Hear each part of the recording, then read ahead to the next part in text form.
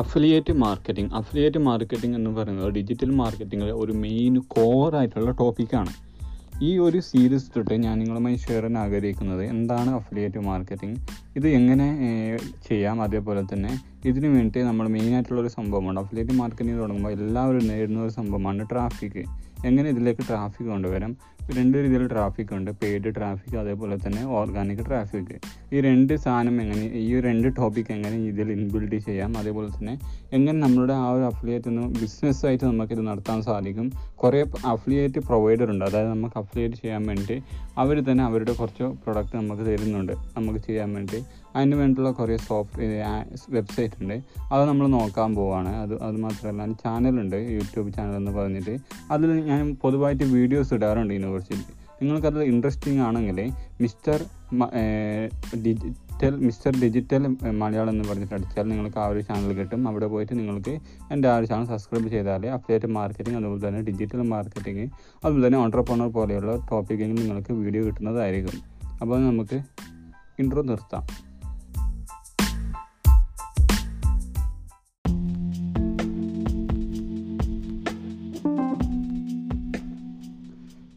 എന്താണ് affiliate marketing?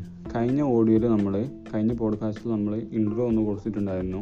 അപ്പോൾ നമ്മൾ ഇന്നത്തെ ഓഡിയോ തൊട്ട് നമ്മൾ നോക്കാൻ പോകുന്നത് എന്താണ് അഫിലിയേറ്റ് മാർക്കറ്റിംഗ് എന്നാണ്.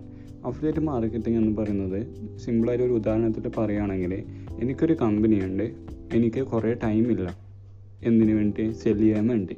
അപ്പോൾ എനിക്ക് എന്തായാലും സെയിൽസ് നടക്കണം, പക്ഷേ എനിക്ക് ആ ഒരു സെയിൽസിന് വേണ്ടിയിട്ടുള്ള കുറേ സമയമില്ല. പക്ഷേ എനിക്ക് നല്ല രീതിയിൽ തന്നെ ഞാൻ പ്രൊഡക്റ്റ് ഉണ്ടാക്കുന്നുണ്ട്, ഡിസ്ട്രിബ്യൂട്ട് ചെയ്യുന്നുണ്ട്. പക്ഷേ കസ്റ്റമേഴ്സിന് എത്താൻ വേണ്ടിയിട്ട് കസ്റ്റമേഴ്സിന് ഡയറക്റ്റ് എത്താൻ വേണ്ടി എനിക്ക് അത്ര ടൈമില്ല, ആഡ് കൊടുക്കാനും ടൈമില്ല എന്നല്ല, ആഡ്ക്ക് പൈസ ഇല്ല, അതേപോലെ തന്നെ കസ്റ്റമേഴ്സിന് കൊടുക്കാൻ വേണ്ടിയിട്ടുള്ള ആ ഒരു ടൈമില്ല.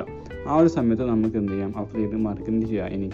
എങ്ങനെ അഫിലിയേറ്റ് മാർക്കറ്റിംഗ് വേണ്ടി, ഇപ്പോൾ നിങ്ങൾക്ക് ഒരാളെ അറിയുന്നെങ്കിൽ നിങ്ങൾക്ക് ഞാൻ തരുന്ന ഒരു പ്രൊഡക്റ്റ് അയാൾക്ക് വിറ്റാൽ മാത്രം മതി. നിങ്ങൾക്ക് വിറ്റാൽ നിങ്ങൾക്ക് എന്ത് കിട്ടും, അതായത് ഞാൻ ഒരു എമൗണ്ട് നിങ്ങൾക്ക് കമ്മീഷനായിട്ട് തരും നിങ്ങൾ ഒരു സെയിൽസ് നടന്നാൽ. അതിനെയാണ് നമ്മൾ അഫിലിയേറ്റ് മാർക്കറ്റിംഗ് എന്ന് പറയുന്നത്.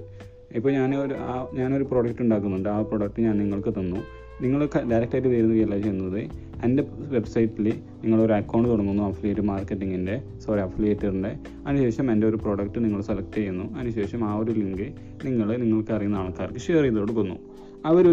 ആ പർച്ചേസ് ചെയ്താൽ അതിൻ്റെ ഒരു ചെറിയൊരു കമ്മീഷന് നിങ്ങൾക്ക് ഡയറക്റ്റായിട്ട് ലഭിക്കുന്നതാണ്. അതിനാണ് നമ്മൾ അഫിലിയേറ്റ് മാർക്കറ്റിംഗ് എന്ന് പറയുന്നത്. അപ്പോൾ ആ ഒരു ലിങ്കില്ലേ, നിങ്ങൾക്ക് കിട്ടുന്ന ആ ഒരു ലിങ്ക് നിങ്ങളുടെ ലിങ്ക് മാത്രമായിരിക്കും. അതായത് ആ ഒരു ലിങ്കിൻ്റെ അവസാനം നിങ്ങളുടെ യൂസർ നെയിമോ അല്ലെങ്കിൽ നിങ്ങളുടെ ഒരു ID ലിങ്ക് ആയിട്ടുണ്ടാകും. അത് യൂണിക്കായിട്ട് ലിങ്കാണ്, അതായത് മറ്റുള്ളവരുടെ ലിങ്കും നിങ്ങളുടെ ലിങ്കും വ്യത്യാസമുണ്ട്. അതുകൊണ്ട് തന്നെ നിങ്ങളാണ് സെയിൽസ് നടത്തിയതെങ്കിൽ അത് എനിക്ക് തിരിച്ചറിയാൻ സാധിക്കും. കാരണം നിങ്ങളുടെ ലിങ്ക് വ്യത്യസ്തമാണ്, അതുപോലെ തന്നെ മറ്റുള്ളവരുടെ ലിങ്കും വ്യത്യസ്തമാണ്. അതുകൊണ്ട് തന്നെ നിങ്ങളൊരു സെയിൽസ് നടത്തിയാൽ എനിക്ക് പെട്ടെന്ന് തിരിച്ചറിയാൻ സാധിക്കും. അങ്ങനെയാണ് സെയിൽസ് നടക്കുന്നത്. ഒരു സെയിൽസ് നടന്നാൽ ഇതിൽ കമ്മീഷൻ വെച്ച് നിങ്ങൾക്ക് കമ്മീഷൻ ലഭിക്കുന്നതാണ്. ബാക്കി പ്രോഫിറ്റ് ഞാൻ എടുക്കുകയാണ് ചെയ്യുന്നത്. ഇതാണ് അഫിലിയേറ്റ് മാർക്കറ്റിങ്ങിൻ്റെ എക്സാമ്പിൾ.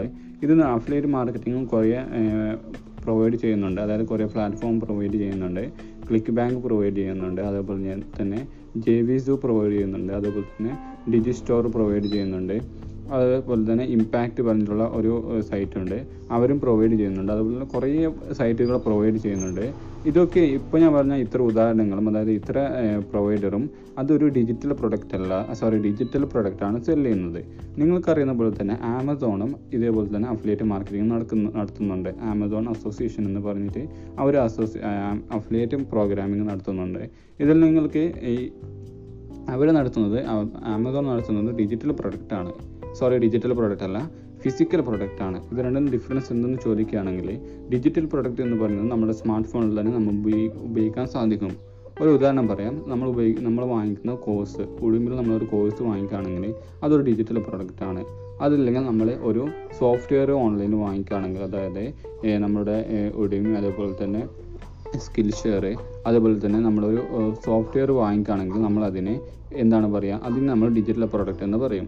മറ്റൊരു ഉദാഹരണം നോക്കുകയാണെങ്കിൽ നമ്മളുടെ ബുക്ക്, അതുപോലെ തന്നെ സെൽഫ് ലേണിംഗ് കോഴ്സ്, ബുക്ക്, അതേപോലെ തന്നെ സോഫ്റ്റ്വെയർ, നമ്മൾ ഉപയോഗിക്കുന്ന കുറേ സോഫ്റ്റ്വെയർ ഉണ്ട്. അതും ഇ ബുക്ക് ഇതിൽ വരും. അതായത് ഇമെയിൽ മാർക്കറ്റിങ്ങിൻ്റെ സോഫ്റ്റ്വെയർ, അതുപോലെ തന്നെ ക്ലിക്ക് ഫണൽ എന്ന് പറഞ്ഞിട്ടുള്ള ഒരു ഫണൽ ബിൽഡർ ഉണ്ട്.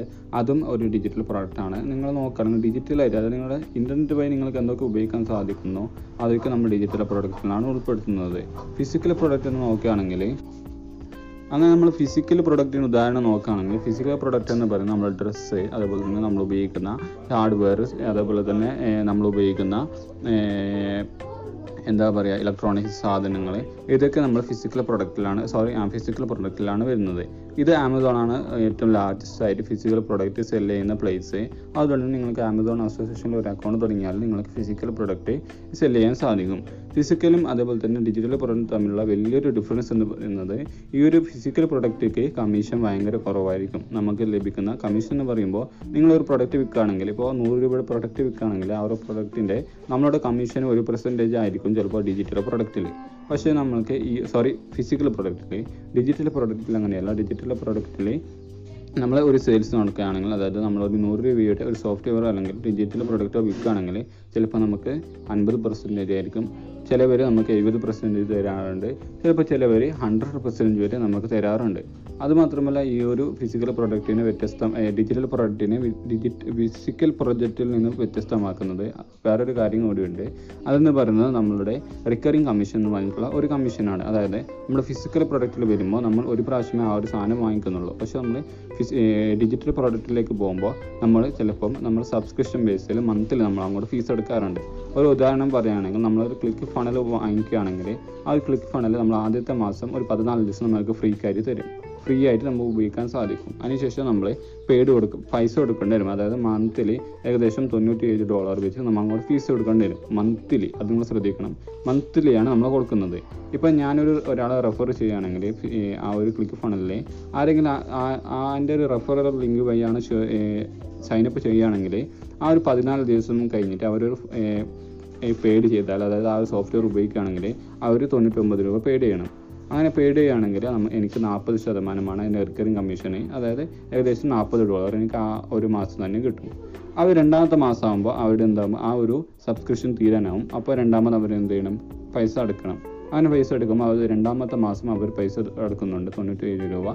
അപ്പോൾ അപ്പോഴും എനിക്ക് $40 കിട്ടും. ഇതിനെയാണ് നമ്മൾ റിക്കറിങ് കമ്മീഷൻ എന്ന് പറയുന്നത്.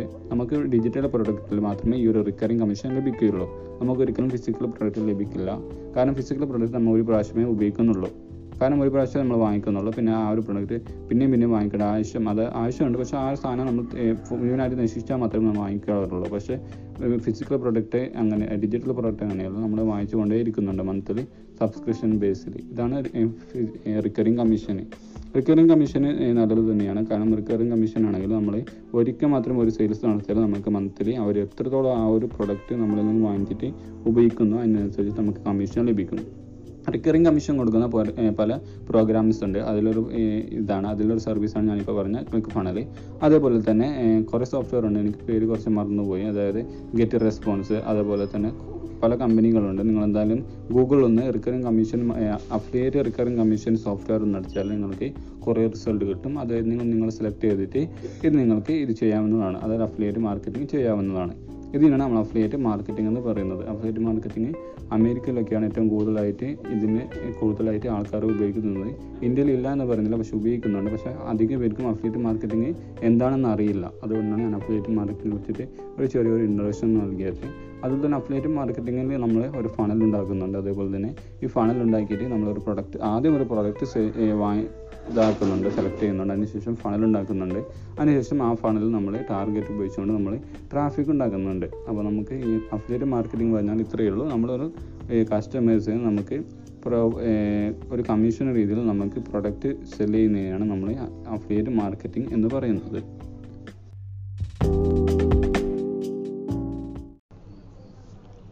അപ്പോൾ നമ്മൾ കഴിഞ്ഞ പോഡ്കാസ്റ്റ് തൊട്ട് നമ്മൾ എന്താണ് അഫിലിയേറ്റ് മാർക്കറ്റിംഗ്, എങ്ങനെയാണ് അഫിലിയേറ്റ് മാർക്കറ്റിംഗ് വർക്ക് ചെയ്യുന്ന പോലെ ഉള്ള കാര്യങ്ങൾ നമ്മൾ ചർച്ച ചെയ്തു. അപ്പോൾ ഇന്നത്തെ പോഡ്കാസ്റ്റിൽ ഞാൻ നിങ്ങളുമായി ഷെയർ ചെയ്യാൻ ആഗ്രഹിക്കുന്നത് ടോപ്പിൽ നിൽക്കുന്ന അഫിലിയേറ്റ് പ്രോഗ്രാംസ് ഏതൊക്കെയെന്നാണ്. ആദ്യം നമുക്ക് ഫിസിക്കലായിട്ട് അഫിലിയേറ്റ് മാർക്കറ്റിംഗ് ചെയ്യുന്നവർക്ക് വേണ്ടിയിട്ടുള്ള ടോപ്പിൽ നിൽക്കുന്ന അതായത് അഫിലിയേറ്റ് മാർക്കറ്റിംഗ് ചെയ്യുന്നുള്ള ടോപ്പിൽ നിൽക്കുന്ന പ്രോഗ്രാംസ് ഏതൊക്കെ നോക്കുകയാണെങ്കിൽ, ഒന്നെന്ന് പറയുന്നത് നിങ്ങൾക്ക് അറിയുന്ന പോലെ തന്നെ ആമസോൺ ആണ്. ആമസോൺ അസോസിയേഷൻ എന്ന് പറഞ്ഞിട്ടുള്ള ലോകത്തിൽ തന്നെ ഏറ്റവും വലിയ അഫിലിയേറ്റ് പ്രോഗ്രാം നടത്തുന്ന ഒരു കമ്പനിയാണ്. ഇതിൽ ഡിജിറ്റൽ പ്രൊഡക്റ്റ് അല്ല ഇവർ സെൽ ചെയ്യുന്നത്, അത് നിങ്ങൾക്കറിയാം, ഫിസിക്കൽ പ്രൊഡക്റ്റാണ്. അതുകൊണ്ട് തന്നെ നമ്മൾ ഒരാളെ ആ ഒരു ഫിസിക്കൽ പ്രൊഡക്റ്റ് വാങ്ങിപ്പിക്കുകയാണെങ്കിൽ നമുക്കൊരു നിശ്ചിതമായ ഒരു കമ്മീഷൻ കിട്ടും. ഏകദേശം എന്ന് പറയുമ്പോൾ ഒരു പെർസെൻറ്റേജ് മുതൽ 10% വരെ കമ്മീഷൻ കൊടുക്കുന്നുണ്ട്. അത് നിങ്ങൾ ആമസോൺ അസോസിയേഷൻ കമ്മീഷൻ ലിസ്റ്റ് എന്ന് അടിച്ചാൽ ഗൂഗിളിൽ നിങ്ങൾക്ക് അതിൻ്റെ ലിസ്റ്റ് കിട്ടും. അവിടെ നിങ്ങൾക്ക് നോക്കിയിട്ട് ഏത് പ്രൊഡക്റ്റാണോ നിങ്ങൾക്ക് മറ്റുള്ളവർക്ക് റെഫർ ചെയ്യേണ്ടത് എന്ന് നിങ്ങൾക്ക് അവിടെ നോക്കാവുന്നതാണ്. ഇതാണ് നമ്മൾ ഫിസിക്കൽ പ്രൊഡക്റ്റിൻ്റെ കാര്യത്തിൽ വരുന്നത്. അതുപോലെ നമ്മൾ ഡിജിറ്റൽ പ്രൊഡക്റ്റ് നോക്കുകയാണെങ്കിൽ അതിനൊരു കണക്കുമില്ല. നമുക്ക് എത്ര സൈറ്റ് വേണമെങ്കിലും നമുക്കുണ്ട് ഡിജിറ്റൽ പ്രൊഡക്റ്റ് സെല് ചെയ്യാൻ വേണ്ടി. അതിൽ മെയിനായിട്ട് പൊതുവെ ഇപ്പോൾ നല്ല ഫേമസ് ആയിട്ട് വരുന്നത് നമ്മളുടെ ഈ ഒരു ക്ലിക്ക് ബാങ്ക് എന്ന് പറഞ്ഞിട്ടുള്ള ഒരു വെബ്സൈറ്റാണ്. ഇവരൊക്കെ എന്താണ് ചെയ്യുന്നതെന്ന് ചോദിക്കുകയാണെങ്കിൽ, ഇപ്പോൾ ഞാനൊരു വെൻഡർ ആണെങ്കിൽ, അതായത് എൻ്റെ കയ്യിലൊരു പ്രൊഡക്റ്റ് ഉണ്ട്, എനിക്ക് സെല് ചെയ്യാൻ വേണ്ടി ഒരു പ്ലേസ് ഉണ്ട്. ക്ലിക്ക് ബാങ്ക് എന്ന് പറഞ്ഞിട്ടുള്ള ഒരു സ്പേസ് ഉണ്ട്. ആ ഒരു സ്പേസിൽ ഞാൻ എൻ്റെ സാധനം വെക്കുന്നു. അതിനുശേഷം നിങ്ങൾ അവിടെ വന്നിട്ട് എൻ്റെ സാധനം അവിടെ നിന്ന് അഫിലിയേറ്റ് ലിങ്ക് വഴി നിങ്ങൾ എടുത്തിട്ട് ആർക്കെങ്കിലും വിൽക്കുകയാണെങ്കിൽ ഒരു ചെറിയൊരു കമ്മീഷൻ ഞാൻ നിങ്ങൾക്ക് തരും. അങ്ങനെയാണ് ആ ഒരു ക്ലിക്ക് ബാങ്ക് എന്ന് പറഞ്ഞിട്ടുള്ള അഫിലിയേറ്റ് പ്രോഗ്രാമിങ് നടക്കുന്നത്. ക്ലിക്ക് ബാങ്ക് മാത്രമല്ല, ഡിജിറ്റൽ പ്രൊഡക്റ്റ് നടക്കുന്ന എല്ലാം അതിങ്ങനെ തന്നെയാണ്. ഒന്നെന്ന് പറയുന്നത് ക്ലിക്ക് ബാങ്ക് ആണ്. മറ്റൊന്ന് പറയുന്നത് ജെവിസു എന്ന് പറഞ്ഞിട്ടുള്ള ഒരു സൈറ്റ് ഉണ്ട്. അതേപോലെ തന്നെ CJ നെറ്റ്വർക്ക് എന്ന് പറഞ്ഞിട്ടുണ്ട്. അതുപോലെ തന്നെ ഇമ്പാക്റ്റ് എന്ന് പറഞ്ഞിട്ടുള്ള ഒരു സൈറ്റ് ഉണ്ട്. ഇമ്പാക്റ്റിനെ കുറിച്ച് പറയുകയാണെങ്കിൽ, ഇമ്പാക്റ്റ് പറയുമ്പോൾ നമ്മൾ സോഫ്റ്റ്വെയറുമായി ബന്ധപ്പെട്ട കാര്യങ്ങളാണ് നമ്മൾക്ക് ഇവിടെ കിട്ടുന്നത്. അതായത് നമ്മുടെ ക്യാൻവ, അതേപോലെ തന്നെ ബ്ലൂ ഹോസ്റ്റ്, അതുപോലെ തന്നെ ഹോസ്റ്റിംഗർ പോലെയുള്ള നമുക്കറിയുന്ന വലിയ സൈറ്റുകൾ നമുക്ക് ഇവിടുന്ന് അവിടെ അഫിലിയേറ്റ് ലിങ്ക് വാങ്ങിക്കാൻ സാധിക്കും. അതിന് വേണ്ടിയുള്ള ഒരു സൈറ്റാണ് ഇമ്പാക്റ്റ് എന്ന് പറയുന്നത്. അതേപോലെ തന്നെ നമ്മൾക്ക് ജെവിസു DG24 എന്ന് പറഞ്ഞിട്ടുള്ള വെബ്സൈറ്റ് ഉണ്ട്. നിങ്ങൾക്ക് ഞാൻ പറഞ്ഞ എല്ലാ വെബ്സൈറ്റിലും ഒരു അക്കൗണ്ട് തുടങ്ങിയിട്ട് നിങ്ങൾക്ക് ആ ഒരു പ്രൊഡക്റ്റ് വാങ്ങിക്കാം. അതായത് ആ ഒരു പ്രൊഡക്റ്റ് നിങ്ങൾ അവിടെ നിന്ന് പിക്ക് ചെയ്യുക. അതിനുശേഷം ആ ഒരു പ്രൊഡക്റ്റിനെ നിങ്ങൾ സെല് ചെയ്യുക. അപ്പോൾ നമ്മൾ അടുത്ത പോഡ്കാസ്റ്റിൽ നോക്കാൻ പോകുന്നത് എങ്ങനെ ആ ഒരു പ്രൊഡക്റ്റ് സെല് ചെയ്യാമെന്നാണ്. കാരണം നമ്മൾ കയ്യിൽ പ്രൊഡക്റ്റ് ഉണ്ടെങ്കിലും ആ ഒരു പ്രൊഡക്റ്റ് സെല് ചെയ്യാൻ വേണ്ടിയുള്ള പ്ലാറ്റ്ഫോം ഏതൊക്കെ ഫ്രീ ആയിട്ട് ചെയ്യാം, അതേപോലെ തന്നെ നമുക്ക് പെയ്ഡ് ആയിട്ടും ചെയ്യാം. അത് ഞാൻ അടുത്ത വീഡിയോ തൊട്ട് ഞാൻ പറയാം. അടുത്ത പോഡ്കാസ്റ്റിൽ പറയാം. അപ്പോൾ അടുത്ത പോഡ്കാസ്റ്റിൽ കാണുന്നവരെ ബൈ.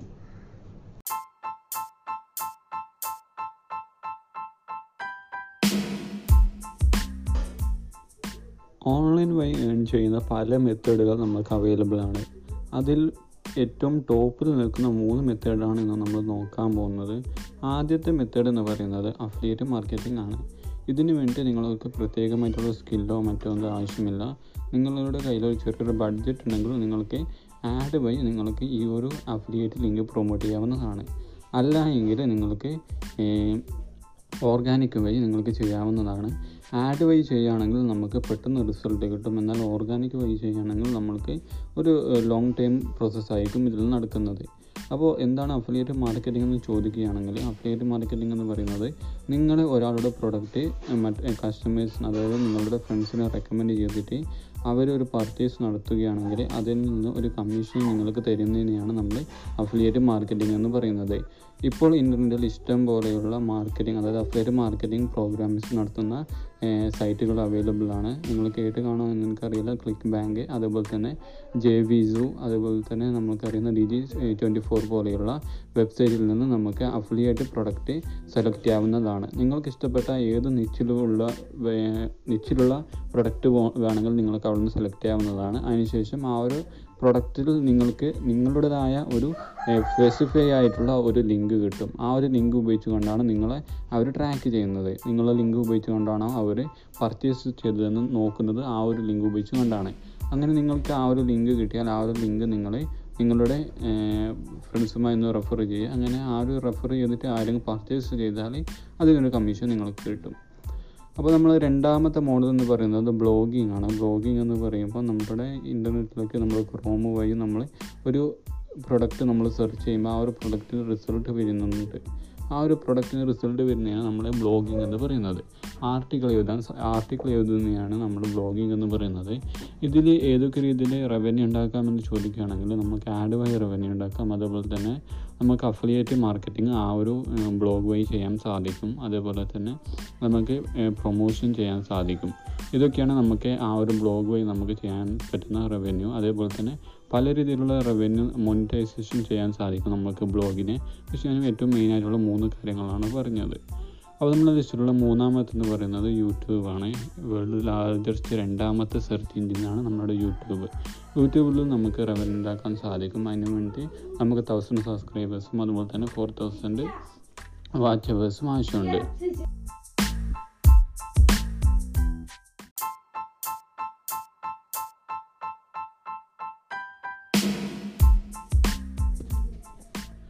നമ്മൾ ഉപയോഗിക്കുന്ന വെബ്സൈറ്റ് അല്ലെങ്കിൽ നമ്മൾ ഉപയോഗിക്കുന്ന യൂട്യൂബ് ചാനൽ, നമ്മൾ ഏതൊരു കണ്ടൻറ്റ് ക്രിയേറ്റ് ചെയ്യുകയാണെങ്കിലും നമുക്ക് അതിന് കസ്റ്റമേഴ്സ് ആവശ്യമുണ്ട്. അതായത് നമുക്ക് ഈ ഓഡിയൻസ് ആവശ്യമുണ്ട്. അതിന് വേണ്ടി ഓഡിയൻസ് ലഭിക്കാൻ വേണ്ടി കുറേ മെത്തേഡുകളുണ്ട്. ഫ്രീ ആയിട്ടുണ്ട്, അതേപോലെ തന്നെ പെയ്ഡ് ആയിട്ടുണ്ട്. ഇതിനെക്കുറിച്ച് മുമ്പ് ഞാൻ എന്തായാലും ഒരു പോഡ്കാസ്റ്റ് ഇട്ടിട്ടുണ്ടായിരുന്നു. പക്ഷേ ഇന്നത്തെ വീഡിയോയിൽ നമ്മൾ നോക്കാൻ പോകുന്നത്, അതായത് ഇന്നത്തെ പോഡ്കാസ്റ്റ് നമ്മൾ ചർച്ച ചെയ്യാൻ പോകുന്നത് ക്വോറ എന്ന് പറഞ്ഞിട്ടുള്ള വേൾഡിൽ തന്നെ ഏറ്റവും കൂടുതൽ ആൾക്കാർ ഉപയോഗിക്കുന്ന ഒരു ഫോറമത്തെ കുറിച്ചിട്ടാണ്. അപ്പോൾ നമ്മളത് ചോദിക്കും, എന്താണ് ഈ ഫോറം എന്ന് പറയുന്നത്? നമ്മൾക്ക് ഒരു ക്വസ്റ്റ്യൻ ചോദിക്കാനും അതേപോലെ തന്നെ മറ്റുള്ളവർക്ക് അതിലുള്ള മറ്റ് യൂസേഴ്സിന് ആൻസർ ചെയ്യാൻ പറ്റുന്ന ഒരു സ്പേസാണ് നമ്മൾ ക്വോറ എന്ന് പറയുന്നത്. അതിൽ നമുക്ക് ക്വസ്റ്റ്യൻ ചോദിക്കാൻ സാധിക്കും. അതേപോലെ തന്നെ ആ ക്വസ്റ്റ്യനക്ക് നമ്മൾക്ക് മറ്റുള്ളവർ ചോദിച്ച ക്വസ്റ്റ്യനക്ക് നമുക്ക് ആൻസർ ചെയ്യാനും സാധിക്കും. ഇതിൻ്റെ വലിയൊരു പ്രത്യേകത എന്ന് പറയുന്നത്, ഈ ഒരു നമ്മൾ ചോദിക്കുന്ന ക്വസ്റ്റ്യൻ അല്ലെങ്കിൽ മറ്റുള്ളവർ ചോദിക്കുന്ന ക്വസ്റ്റ്യന് നമ്മളൊരു ആൻസർ കൊടുക്കുകയാണെങ്കിൽ പെട്ടെന്ന് തന്നെയായിരിക്കും അതിന് വ്യൂസ് കൂടുന്നത്. ചിലപ്പോൾ ആ ഒരു നമ്മൾ ചോദിക്കുന്ന ക്വസ്റ്റ്യനും അതുപോലെ തന്നെ മറ്റുള്ളവർ ചോദിക്കുന്ന ക്വസ്റ്റ്യനും നമ്മളുടെ ഗൂഗിളിൽ റാങ്ക് ചെയ്യാനുള്ള സാധ്യത വളരെ കൂടുതലാണ്. നിങ്ങൾ ഗൂഗിളിൽ ചെന്നിട്ട് എന്തെങ്കിലും കാര്യത്തെക്കുറിച്ച് ഒരു ക്വസ്റ്റ്യൻ ചോദിക്കുകയാണെങ്കിൽ ഗൂഗിളിൽ ചിലപ്പോൾ ക്വോറയുടെ ആൻസർ ആയിരിക്കും ആദ്യം തരുന്നത്. കാരണം ക്വോറയിൽ ഒരു ക്വസ്റ്റ്യൻ ആൻസർ ആയതുകൊണ്ട് തന്നെ അതിൻ്റെ റിസൾട്ട് നമുക്ക് പെട്ടെന്ന് ലഭിക്കാനുള്ള ഒരു കാരണമാണ്. അതേപോലെ തന്നെ ക്വോറയെ കുറിച്ച് പറയുകയാണെങ്കിൽ ക്വോറയിൽ നമുക്ക് സ്പേസസ് ഉണ്ടാക്കാൻ സാധിക്കും. അതായത് നമ്മളുടെ ഒരു ഉദാഹരണം പറയുകയാണെങ്കിൽ നമ്മളുടെ FB ഗ്രൂപ്പ്, അതേപോലെ തന്നെ നമ്മളുടെ മറ്റ് കാര്യങ്ങളൊക്കെ നമ്മൾ ഗ്രൂപ്പ് ചെയ്യാറുള്ള പോലെ തന്നെ നമുക്കും ഇതിൽ ഒരു ഗ്രൂപ്പ് ചെയ്യാൻ സാധിക്കും. ഇതിൻ്റെ ഒരു ബെനിഫിറ്റ് എന്ന് പറയുന്നത് പെട്ടെന്ന് തന്നെ ആൾക്കാർക്ക് എത്താൻ സാധിക്കും. അതുമാത്രമല്ല നമുക്ക് ഈ ഒരു ഗ്രൂപ്പിൽ നമുക്ക് മോണിറ്റൈസേഷൻ എനേബിൾ ചെയ്യാൻ സാധിക്കും. അതായത് നമ്മളുടെ യൂട്യൂബ് പോലെ നമുക്ക് ആഡ് ഇതിൽ കൊണ്ടുവരാൻ സാധിക്കും. ഇതിൽ തന്നെ മെത്തേഡാണ്. അതായത് ഒരു ഏകദേശം അവരുടെ ഒരു ക്രൈറ്റീരിയ കഴിഞ്ഞാൽ, അതായത് ഒരു ടാർഗറ്റ് കഴിഞ്ഞാൽ നമുക്ക് ആ ഒരു ക്വോറ സ്പേസിൽ നമുക്ക് ആഡ് വരും. ആഡ് വഴി നമുക്ക് ചെറിയൊരു എമൗണ്ട് വരും. കാരണം എത്ര വ്യൂസാണോ എത്ര പേരാണ് ആ ഒരു ആഡ് കാണുന്നത് അതിനനുസരിച്ച് നമുക്ക് റവന്യൂ വരും.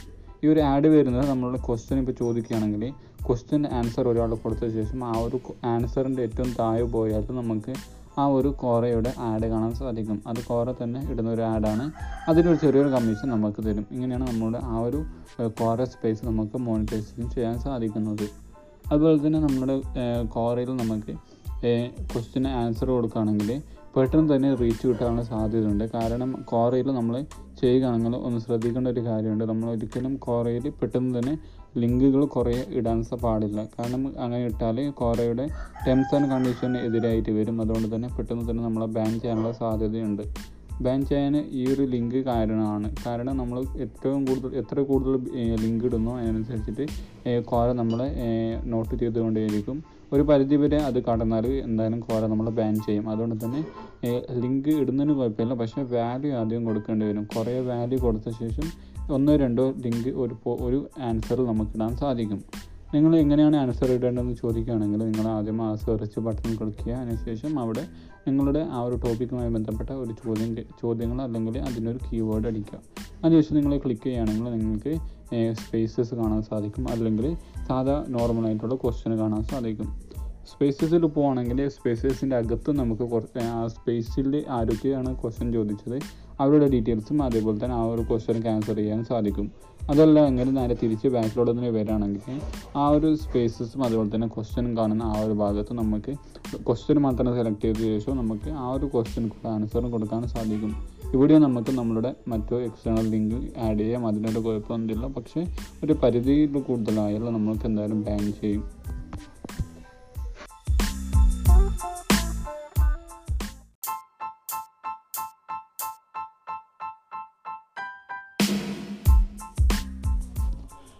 നമ്മൾ ഏതൊരു ബിസിനസ് തുടങ്ങുകയാണെങ്കിലും നമുക്ക് കസ്റ്റമേഴ്സ് വേണം, അല്ലെങ്കിൽ ഓഡിയൻസ് വേണം. നമ്മൾ ഡിജിറ്റലായിട്ട് ചെയ്യുകയാണെങ്കിൽ നമുക്ക് നമ്മൾ ചെയ്യുന്ന സോഷ്യൽ മീഡിയയിലൊക്കെ നമുക്ക് ഓഡിയൻസ് ആവശ്യമുണ്ട്. അതിന് വേണ്ടി ട്രാഫിക് എന്നാണ് നമ്മൾ പറയാറ്. അതായത് നമുക്ക് ഒരു വെബ്സൈറ്റ് ക്രിയേറ്റ് ചെയ്താലോ അല്ലെങ്കിൽ നമ്മളൊരു ലീഡ് ക്രിയേറ്റ് ചെയ്താലോ ആ ലീഡിലേക്ക് ആൾക്കാരെ നമുക്ക് എത്തിക്കണം, എന്നാൽ മാത്രമേ നമുക്ക് സെയിൽസ് നടക്കൂ. അപ്പോൾ അതിന് വേണ്ടിയിട്ട് നമ്മൾക്ക് ട്രാഫിക് ജനറേറ്റ് ചെയ്യണം. പല രീതിയിൽ നമ്മൾ ട്രാഫിക് ജനറേറ്റ് ചെയ്യാറുണ്ട്. ഞാൻ മുമ്പത്തെ പോഡ്കാസ്റ്റോട്ട് പറഞ്ഞിട്ടുണ്ടായിരുന്നു എങ്ങനെയൊക്കെ ട്രാഫിക് ജനറേറ്റ് ചെയ്യാമെന്ന്. അതിലൊരു ഭാഗമാണ് പിൻട്രസ്റ്റ് എന്ന് പറയുന്നത്. എന്തുകൊണ്ടാണ് മറ്റേ ട്രാഫിക്കിനേക്കാളും പിൻട്രസ്റ്റ് ഏറ്റവും കൂടുതൽ പ്രാധാന്യം അർഹിക്കുന്നതെന്ന് ചോദിക്കുകയാണെങ്കിൽ, പിൻട്രസ്റ്റിൽ നമുക്ക് നമ്മളുടെ ഒരു ഗ്രാഫിക്കലായിട്ടുള്ള ഒരു ഫോട്ടോസ് ഇടാം. അതിനുശേഷം ആ ഒരു ഫോട്ടോയ്ക്ക് ക്ലിക്ക് ചെയ്താൽ നമുക്ക് ഔട്ട്പുട്ടായിട്ട് നമുക്ക് നമ്മുടെ വെബ്സൈറ്റിലേക്ക് ടാർഗറ്റ് ചെയ്യാം. ഇതാണ് ഇതിൻ്റെ വലിയൊരു ബെനിഫിറ്റ്. ഒരു ഉദാഹരണം പറയുകയാണെങ്കിൽ, നിങ്ങൾ ഇൻസ്റ്റാഗ്രാമിൽ ഒരു പിക്ക് ഇടുന്നെന്ന് വിചാരിക്കാം. ആ ഇൻസ്റ്റാഗ്രാമിലെ പിക്ക് നമുക്ക് എന്തൊക്കെ ചെയ്യാൻ സാധിക്കും? ലൈക്ക് ചെയ്യാം, കമൻറ്റ് ചെയ്യാം, അതേപോലെ തന്നെ സേവ് ചെയ്യാം. പക്ഷേ പിൻട്രസ്റ്റിൽ ഒന്നുകൂടി ഉണ്ട്. അതെന്ന് പറയുന്നത് ആ ഒരു ഇമേജ്, നിങ്ങൾ ഇട്ട ആ ഒരു ഇമേജിൻ്റെ മുകളിൽ ക്ലിക്ക് ചെയ്താൽ നിങ്ങൾ ആ ഒരു ഇമേജ് അപ്ലോഡ് ചെയ്യുമ്പോൾ ഏത് URL ആണോ ടാർഗറ്റായിട്ട് കൊടുത്തത് ആ ഒരു URLിലേക്ക് റീഡയറക്റ്റ് ചെയ്യും. ഇതാണ് ഈ പിൻട്രസ്റ്റിൻ്റെ വലിയൊരു പ്രത്യേകത. അതുകൊണ്ട് തന്നെ ഏറ്റവും കൂടുതൽ, അതായത് അമേരിക്കയിൽ 2ാം സ്ഥാനം എന്ന് തോന്നുന്നു ഈ ഒരു പിൻട്രസ്റ്റ് സോഷ്യൽ മീഡിയയ്ക്ക്. കാരണം അത്രയും പേരാണ് അമേരിക്കയിൽ തന്നെ ഉപയോഗിക്കുന്നത്. ഏകദേശം 90% യൂസേഴ്സും അമേരിക്കയിൽ നിന്നാണ്. അതും 90%, അതായത് ഈ പിൻട്രസ്റ്റ് ഉപയോഗിക്കുന്നതിൽ ഏകദേശം 75% ആൾക്കാരും ഫീമെയിൽസാണ് ഈ ഒരു പിൻട്രസ്റ്റ് ഉപയോഗിക്കുന്നത്. അതുകൊണ്ട് തന്നെ നിങ്ങളൊരു ഫീമെയിൽസിന് ആവശ്യമായ പ്രൊഡക്റ്റോ മറ്റോ സർവീസോ എന്തെങ്കിലും പ്രൊവൈഡ് ചെയ്യുന്നെങ്കിൽ ബോയ്സിൻ്റെ അല്ലാതെ മെയിൽക്ക് കുഴപ്പമൊന്നുമില്ല. പക്ഷേ ഫീമെയിൽസാണ് കൂടുതലുള്ളത്. അതുകൊണ്ട് തന്നെ ഫീമെയിൽ ഓഡിയൻസ് കിട്ടാനുള്ള സാധ്യത വളരെ കൂടുതലാണ്. പെട്ടെന്ന് തന്നെ റീച്ച് കിട്ടാനുള്ള സാധ്യതയുണ്ട്. അത് ഒരു കാര്യം പറയുകയാണെങ്കിൽ, ഇപ്പം ഒരു 5 വർഷമായിട്ട് ഒരു പിന്നാണെങ്കിലും ഈ വർഷം ആ ഒരു പിന്ന് സെർച്ച് എഞ്ചിനിലൂടെ അത് വർക്ക് ചെയ്തുകൊണ്ടേയിരിക്കും. ഈ ഒരു പിൻട്രസ്റ്റ് എന്ന് പറയുന്നത് ഒരു സെർച്ച് എഞ്ചിൻ തന്നെയാണ്. നമ്മൾ ഗൂഗിളിലും അതേപോലെ തന്നെ യൂട്യൂബിലൊക്കെ സെർച്ച് ചെയ്യുന്ന അതേ രീതിയിൽ തന്നെയാണ് നമുക്ക് പിൻട്രസ്റ്റും വർക്ക് ചെയ്യുന്നത്. പിൻട്രസ്റ്റ് ഒരു വിഷ്വൽ സെർച്ച് എഞ്ചിനാണ് നമുക്ക് പറയാം. യൂട്യൂബ് ആണെങ്കിൽ ഒരു വീഡിയോ സെർച്ച് എഞ്ചിനാണ്. അതേപോലെ തന്നെ ഗൂഗിൾ ആണെങ്കിൽ ടെക്സ്റ്റ് ബേസിലുള്ള സെർച്ച് എഞ്ചിനാണ്. പക്ഷേ നമുക്ക് പിൻട്രസ്റ്റ് എന്ന് പറയുന്നത് ഒരു വിഷ്വൽ രീതിയിലുള്ള സെർച്ച് എഞ്ചിനാണ്. നമ്മൾ സെർച്ച് ചെയ്യുമ്പോൾ നമുക്ക് വീഡിയോസോ അല്ലെങ്കിൽ നമുക്ക് ഒരു ടെക്സ്റ്റോ അല്ല വരുന്നത്, അതായത് ഒരു ബ്ലോഗോ അല്ല വരുന്നത്. അതിന് പകരം വരുന്നത് കുറച്ച് ഫോട്ടോസ് ആയിരിക്കും. ആ ഒരു ഫോട്ടോസിൽ അധിക പേരും, അതായത് അതിൽ വരുന്ന ഒരു പകുതി പേരും പർച്ചേസ് ചെയ്യുന്നുണ്ടെന്നാണ് അതിൻ്റെ ഒരു കണക്ക് പറയുന്നത്. അതായത് നമുക്ക് ഇത് വേറൊരു പ്രത്യേകത ഈ പിൻട്രസ്റ്റിൻ്റെ പറയുകയാണെങ്കിൽ, നമുക്ക് സോഫിഫൈ വന്നിട്ട് ഒരു ഇ-കൊമേഴ്സ് ഇതുണ്ട്. അതേപോലെ തന്നെ നമുക്ക് വേറൊരു അതേപോലത്തെ ഒരു ഇതുണ്ട്, സൈറ്റ് ഉണ്ട്. ആ ഒരു സൈറ്റ് നമുക്ക് ഇത് ഇൻറ്റഗ്രേറ്റ് ചെയ്യാൻ സാധിക്കും. അതാണ് ഇതൊരു മറ്റൊരു വലിയ പ്രത്യേകത. അതുകൊണ്ട് നമുക്ക് ഡയറക്റ്റായിട്ട് ആ ഒരു ഷോപ്പിൽ നിന്ന് സെയിൽസ് ഇതിലേക്ക് കൊണ്ടുവരാം.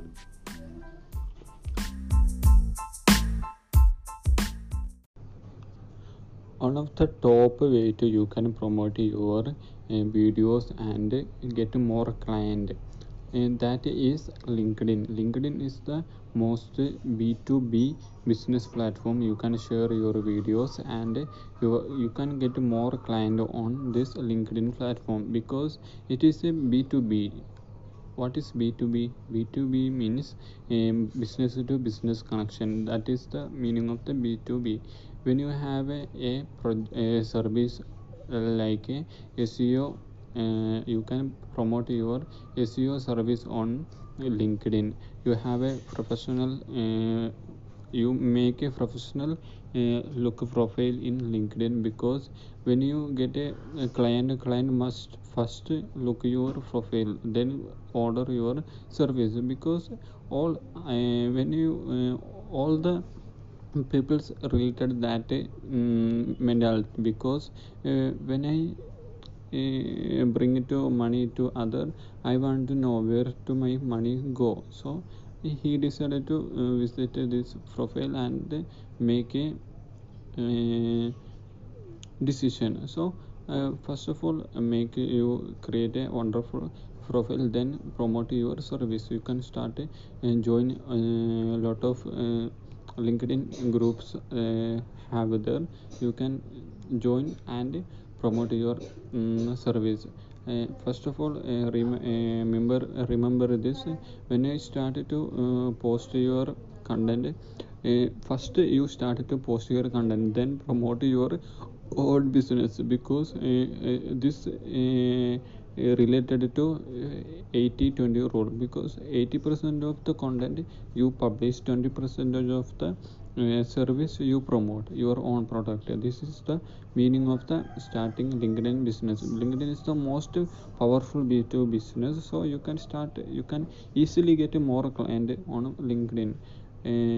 Promote your business on LinkedIn. Thank you.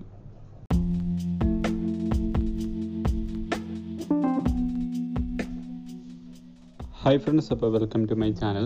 അപ്പോൾ നമ്മളിന്ന് നോക്കാൻ പോകുന്നത് ഇമെയിൽ മാർക്കറ്റിങ്ങിനെ കുറിച്ചിട്ടാണ്. എന്താണ് ഇമെയിൽ മാർക്കറ്റിംഗ്, അതേപോലെ തന്നെ ഇമെയിൽ മാർക്കറ്റിംഗ് ചെയ്യാൻ പറ്റിയ 2 സോഫ്റ്റ്വെയറിനെ കുറിച്ച് ഞാൻ എന്തായാലും നിങ്ങളുമായി ഷെയർ ചെയ്യാം. അപ്പോൾ ഇന്നത്തെ പോഡ്കാസ്റ്റിലേക്ക് പോവാം. ആദ്യമേ നമ്മൾ നോക്കാൻ പോകുന്നത് എന്താണ് ഇമെയിൽ മാർക്കറ്റിംഗ്. ഇമെയിൽ മാർക്കറ്റിംഗ് എന്ന് പറയുന്നത് അതായത് നമ്മുടെ ഈ ഒരു ഡിജിറ്റൽ മാർക്കറ്റിംഗ് തുടങ്ങുമ്പോൾ ആദ്യമായിട്ട് വന്ന ഒരു മാർക്കറ്റിംഗ് മെത്തേഡാണ് ഇമെയിൽ മാർക്കറ്റിംഗ് എന്ന് പറയുന്നത്. അതായത് അത്രയും പഴക്കമുള്ള ഒരു മാർക്കറ്റിംഗ് മെത്തേഡാണ് ഇമെയിൽ മാർക്കറ്റിംഗ്. അതിപ്പോഴും നമ്മൾ വരാറുള്ള ഒരു മാർക്കറ്റിംഗ് കൂടിയാണ്. അതായത് ഇപ്പോൾ നിങ്ങൾക്ക് എന്തെങ്കിലും ഒരു സംഭവത്തിലേക്ക് നിങ്ങൾ സൈൻ ഇൻ ചെയ്യുകയാണെങ്കിൽ ഏതെങ്കിലും സൈറ്റിലേക്ക്, അവിടെ നിങ്ങളുടെ ഇമെയിൽ അങ്ങോട്ട് പ്രൊവൈഡ് ചെയ്യുന്നുണ്ട്. അപ്പോൾ അവർ ആ ഒരു ഇമെയിൽ ക്യാപ്ചർ ചെയ്തിട്ട് അവരുടെ എന്തെങ്കിലും പ്രൊഡക്റ്റോ സർവീസോ അവിടെ റിലീസ് ചെയ്യുകയാണെങ്കിൽ അതിൻ്റെ അപ്പോൾ തന്നെയുള്ള നോട്ടിഫിക്കേഷൻ നിങ്ങൾക്ക് വരുന്നതായിരിക്കും. ഇതാണ് നമ്മൾ ഇമെയിൽ മാർക്കറ്റിംഗ് എന്ന് പറയുന്നത്. ഇമെയിൽ വഴി നമ്മൾ മാർക്കറ്റിംഗ് ചെയ്യുന്നതാണ് നമ്മൾ ഇമെയിൽ മാർക്കറ്റിംഗ് എന്ന് പറയുന്നത്.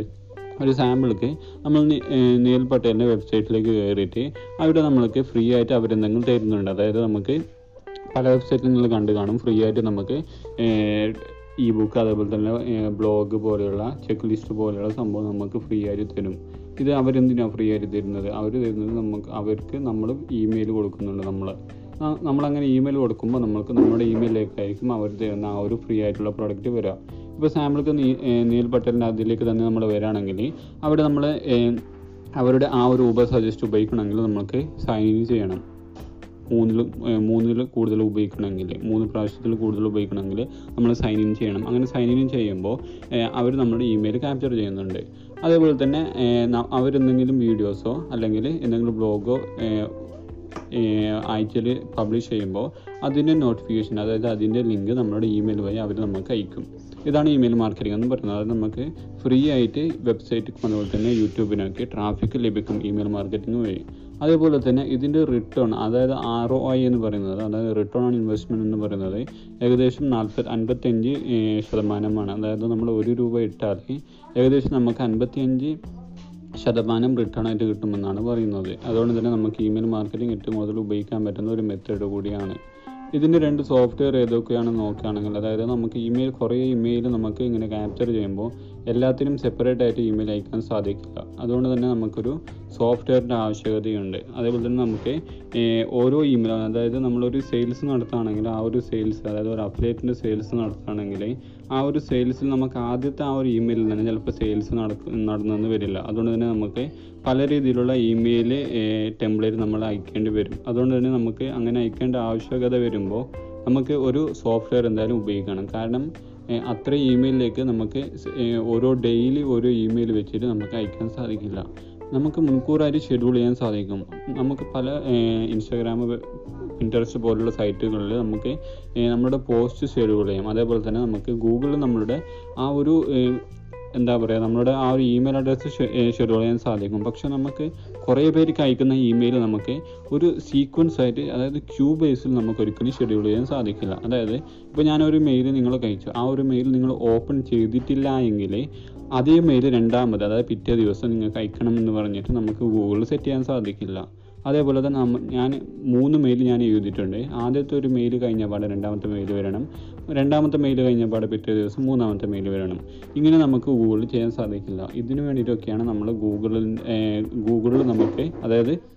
നമുക്ക് കുറച്ച് ഫ്രീ ആയിട്ടുള്ള സോഫ്റ്റ്വെയർ അവൈലബിൾ ആണ്. ഒന്നെന്ന് പറയുന്നത് മെയിൽചിമ്പ് ആണ്. മെയിൽചിമ്പ് എന്ന് പറഞ്ഞിട്ടുള്ള ഒരു സോഫ്റ്റ്വെയർ ഉപയോഗിച്ചാണ് നമുക്ക് നമ്മുടെ ഇമെയിലിനെ ക്യാമ്പയിൻ ചെയ്തിട്ട് നമുക്ക് ഓട്ടോമേഷൻ ചെയ്യാൻ സാധിക്കും. രണ്ടാമത്തെന്ന് പറയുന്നത് Aweber ആണ്. Aweber ഉപയോഗിച്ചുകൊണ്ട് നമുക്ക് ഇതേപോലത്തുള്ള സീക്വൻസ് ആയിട്ട് നമുക്ക് ഓട്ടോമേഷൻ ഇമെയിൽ അഡ്രസ്സ് അയക്കാൻ സാധിക്കും. ഇതിനു വേണ്ടിയാണ് നമ്മൾ ഇമെയിൽ മാർക്കറ്റിംഗ് ചെയ്യുന്നത്. അതായത് ഇതിന് വേണ്ടിയാണ് നമ്മൾ ഈ 2 സോഫ്റ്റ്വെയറുകൾ ഉപയോഗിക്കുന്നത്. നമ്മളുടെ ആ ഒരു വർക്കിനെ സിംപ്ലിഫൈ ചെയ്യാൻ വേണ്ടിയിട്ടാണ് നമ്മൾ ഉപയോഗിക്കുന്നത്. ഇമെയിൽ മാർക്കറ്റിംഗ് ഇപ്പോഴും നമ്മൾ ഉപയോഗിച്ച് വരാനുള്ള ഒരു മെത്തേഡ് തന്നെയാണ് ഇമെയിൽ മാർക്കറ്റിംഗ്. അതുകൊണ്ട് തന്നെ ഇമെയിൽ മാർക്കറ്റിംഗ് ചെയ്യുന്നതിന് കുഴപ്പമൊന്നുമില്ല. ചെയ്യണമെങ്കിൽ നമുക്ക് ആദ്യം ഇമെയിൽ ക്യാപ്ചർ ചെയ്യണം. ഇമെയിൽ ക്യാപ്ചർ ചെയ്യണമെങ്കിൽ നമ്മൾ ആദ്യം എന്തെങ്കിലും ലീഡ് കൊടുക്കണം. ബുക്കോ മറ്റോ എന്തെങ്കിലും കാര്യങ്ങൾ നമ്മൾ ലീഡ് കൊടുത്താൽ നമുക്ക് ഇമെയിൽ ക്യാപ്ചർ ചെയ്യാൻ സാധിക്കും.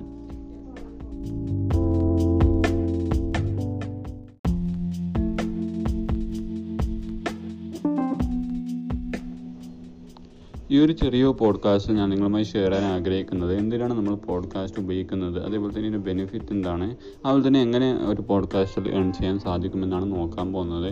ആദ്യമായിട്ടുള്ള ക്വസ്റ്റ്യനൊക്കെ ആൻസർ ചെയ്യാം. അതായത് എന്തിനാണ് പോഡ്കാസ്റ്റ് എന്ന് പറയുന്നത്, നിങ്ങളിപ്പോൾ യാത്ര ചെയ്യുകയാണെങ്കിലും അല്ലെങ്കിൽ ഒരു ജോഗിങ്ങിന് പോകുന്നവരാണെങ്കിലും അതല്ലെങ്കിൽ നിങ്ങളൊരു റണ്ണിങ്ങിനോ മറ്റേതെങ്കിലും കാര്യത്തിന് പോകുന്നവരാണെങ്കിലും, അതായത് ഒരു വീഡിയോ കാണാതെ ഓഡിയോ മാത്രം ലിസൺ ചെയ്യാനുള്ള ഒരു സാഹചര്യത്തിലാണെങ്കിൽ നിങ്ങൾക്ക് ഈ ഒരു പോഡ്കാസ്റ്റ് ഉപയോഗിക്കാം. ഇതാണ് ഇതിൻ്റെ ഒരു വലിയൊരു ബെനിഫിറ്റ്.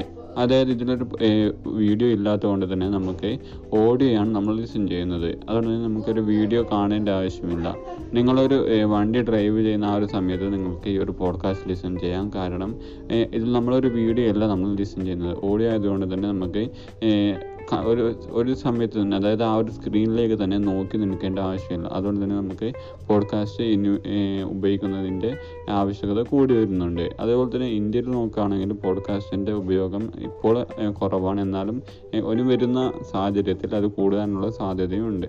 അതുപോലെ തന്നെ US മറ്റ് കൺട്രിയിലൊക്കെ ആണെങ്കിൽ വീഡിയോ പോലെ തന്നെ പോഡ്കാസ്റ്റും ഏറ്റവും കൂടുതൽ ലിസൺ ചെയ്യുന്ന ഒരു സോഷ്യൽ മീഡിയ ആയിട്ട് പോഡ്കാസ്റ്റ് മാറിയിട്ടുണ്ട്. അതുപോലെ തന്നെ എന്തായാലും അടുത്തായിട്ട് തന്നെ ഇന്ത്യയിലും ഇതേപോലുള്ള ഒരു പെനിട്രേഷൻ നടക്കാമെന്ന് നമുക്ക് അസ്യൂം ചെയ്യാം. അതുപോലെ തന്നെ നോക്കുകയാണെങ്കിൽ എങ്ങനെ നമുക്ക് ഒരു പോഡ്കാസ്റ്റിൽ ഏൺ ചെയ്യാമെന്ന് ചോദിക്കുകയാണെങ്കിൽ പോഡ്കാസ്റ്റിൽ നമുക്ക് പല രീതിയിൽ ഏൺ ചെയ്യാൻ സാധിക്കും. ഒന്നാമത്തെ മെത്തേഡ് എന്ന് പറയുന്നത് പ്രൊമോഷൻ തന്നെയാണ്. അതായത് നമ്മൾ വീഡിയോയിലും അതുപോലെ തന്നെ ഇൻസ്റ്റാഗ്രാം പോസ്റ്റിലൊക്കെ നമ്മൾ കാണുന്ന പോലത്തെ പ്രൊമോഷൻ നമുക്ക് നമ്മളുടെ ഈ ഒരു പോഡ്കാസ്റ്റിൻ്റെ ഇടയ്ക്ക്, അതായത് ചില ഭാഗങ്ങൾ നമുക്ക് മെൻഷൻ ചെയ്യാൻ സാധിക്കും. അതിന് ആ ഒരു പ്രൊമോഷൻ്റെ പൈസ നമുക്ക് ലഭിക്കുന്നതാണ്. രണ്ടാമത്തെ മെത്തേഡ് എന്ന് പറയുന്നത് നമ്മുടെ സ്വന്തമായിട്ടുള്ള പ്രൊഡക്റ്റ് അല്ലെങ്കിൽ സർവീസോ നമുക്ക് നമ്മുടെ പോഡ്കാസ്റ്റിൽ മെൻഷൻ ചെയ്യാൻ സാധിക്കും. അതേപോലെ തന്നെ നമുക്ക് ചെയ്യാൻ സാധിക്കുന്ന അടുത്തൊരു മെത്തേഡ് എന്ന് പറയുന്നത് സ്വന്തമായിട്ട് എന്തെങ്കിലും ബിസിനസ്സോ മറ്റോ കാര്യങ്ങളുണ്ടെങ്കിൽ ആ ഒരു കാര്യത്തെ നമുക്ക് നമ്മുടെ പോഡ്കാസ്റ്റിൽ നമുക്ക് മെൻഷൻ ചെയ്യാൻ സാധിക്കും. അതുപോലെ തന്നെ ആ ഒരു മെൻഷനിലൂടെ മറ്റുള്ളവർക്ക് എത്തുകയാണ് ചെയ്യുന്നത്. ഇതിൻ്റെ വലിയൊരു ബെനിഫിറ്റ് എന്ന് പറയുന്നത് ഇത് തന്നെയാണ്. അതുപോലെ നമ്മൾ നോക്കുകയാണെങ്കിൽ നമുക്ക് റേഡിയോ ഉപയോഗിക്കുന്ന സമയത്ത് നമുക്ക് റേഡിയോയിൽ പരസ്യം വരുന്നുണ്ട്. നമ്മൾ കാണാതെ തന്നെ നമുക്ക് റേഡിയോയിൽ പരസ്യം വരുന്നുണ്ട്. അതായത് നമുക്കൊരു വീഡിയോ അല്ല, നമുക്ക് ഓഡിയോയാണ് പരസ്യം വരുന്നത്.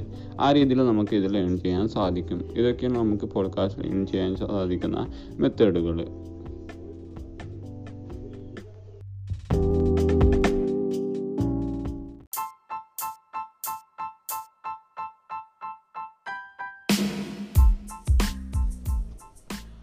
നമ്മളൊരു സ്ക്രിപ്റ്റ് എഴുതാൻ അറിയുന്നവരാണെങ്കിൽ, അതായത് ഡെവലപ്മെൻറ്റ് ചെയ്യാൻ അറിയുന്നവരാണെങ്കിലും നമുക്ക് നമ്മുടേതായിട്ടുള്ള ഒരു SaaS പ്രൊഡക്റ്റ് ക്രിയേറ്റ് ചെയ്യാൻ സാധിക്കും.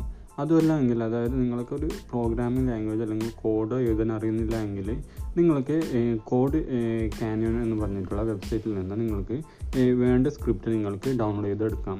ഇതിന് ചെറിയൊരു ഫീസ് കൊടുക്കേണ്ടതുണ്ട്. അങ്ങനെ നമുക്ക് PHP സ്ക്രിപ്റ്റ് ഡൗൺലോഡ്, അതായത് PHP സ്ക്രിപ്റ്റ് ഡൗൺലോഡ് ചെയ്ത ശേഷം ആ ഒരു PHP സ്ക്രിപ്റ്റിനെ നമ്മളുടെ ഹോസ്റ്റ് ചെയ്താൽ നമ്മൾ ആ ഒരു ഹോസ്റ്റിംഗ്, അതായത് ആ ഹോസ്റ്റ് ചെയ്ത ശേഷം നമുക്ക് ആ ഒരു വെബ്സൈറ്റ് ആക്ടിവേറ്റ് ചെയ്യാം. എന്താണ് SaaS ബിസിനസ് എന്ന് ചോദിക്കുകയാണെങ്കിൽ, നമ്മളിപ്പോൾ ഒരു സബ്സ്ക്രിപ്ഷൻ ബേസിൽ ഒരു ബിസിനസ് നടത്തുന്നതിനാണ് നമ്മൾ SaaS ബിസിനസ് എന്ന് പറയുന്നത്. അതായത് ഇതിൻ്റെ ഫുൾ ഫോം എന്ന് പറയുന്നത് സോഫ്റ്റ്വെയർ ആസ് എ സർവീസ് എന്നാണ്. ഇതിനൊരു സാമ്പിൾക്ക് പറയുകയാണെങ്കിൽ, അതായത് നമ്മൾ ഒരു URL ഷോർട്ട്നർ എടുക്കുക. URL ഷോർട്ട്നർ എന്ന് പറയുന്നത് bit.ly എന്ന് പറഞ്ഞിട്ടുള്ള ഒരു സൈറ്റ് നിങ്ങൾക്ക് എല്ലാവർക്കും പരിചയമുള്ള ഒരു സൈറ്റ് ആയിരിക്കും.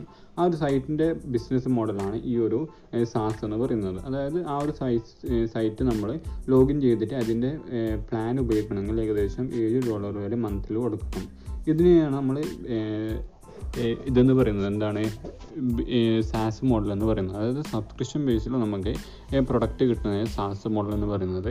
ഇത് നമുക്ക് ഏകദേശം ഈ ഒരു സ്ക്രിപ്റ്റ്, അതായത് ബിറ്റ്ലിയുടെ അതേ സ്ക്രിപ്റ്റ് തന്നെ നമുക്ക് $35 മുതൽ $40 വരെ, അതായത് അതേ അഡ്വാൻസ് അതേ ഫീച്ചേഴ്സൊക്കെയുള്ള ആ ഒരു സംഭവം നമുക്ക് ഈ ഒരു ഡോളറിൽ നമുക്ക് ലഭിക്കുന്നതാണ്. കിട്ടുന്ന ആ ഒരു സ്ക്രിപ്റ്റ് ഉപയോഗിച്ചുകൊണ്ട് നമുക്ക് നമ്മളുടേതായ ഒരു സാസ് ബിസിനസ് സിമ്പിളായി തന്നെ ക്രിയേറ്റ് ചെയ്യാവുന്നതും കൂടിയാണ്.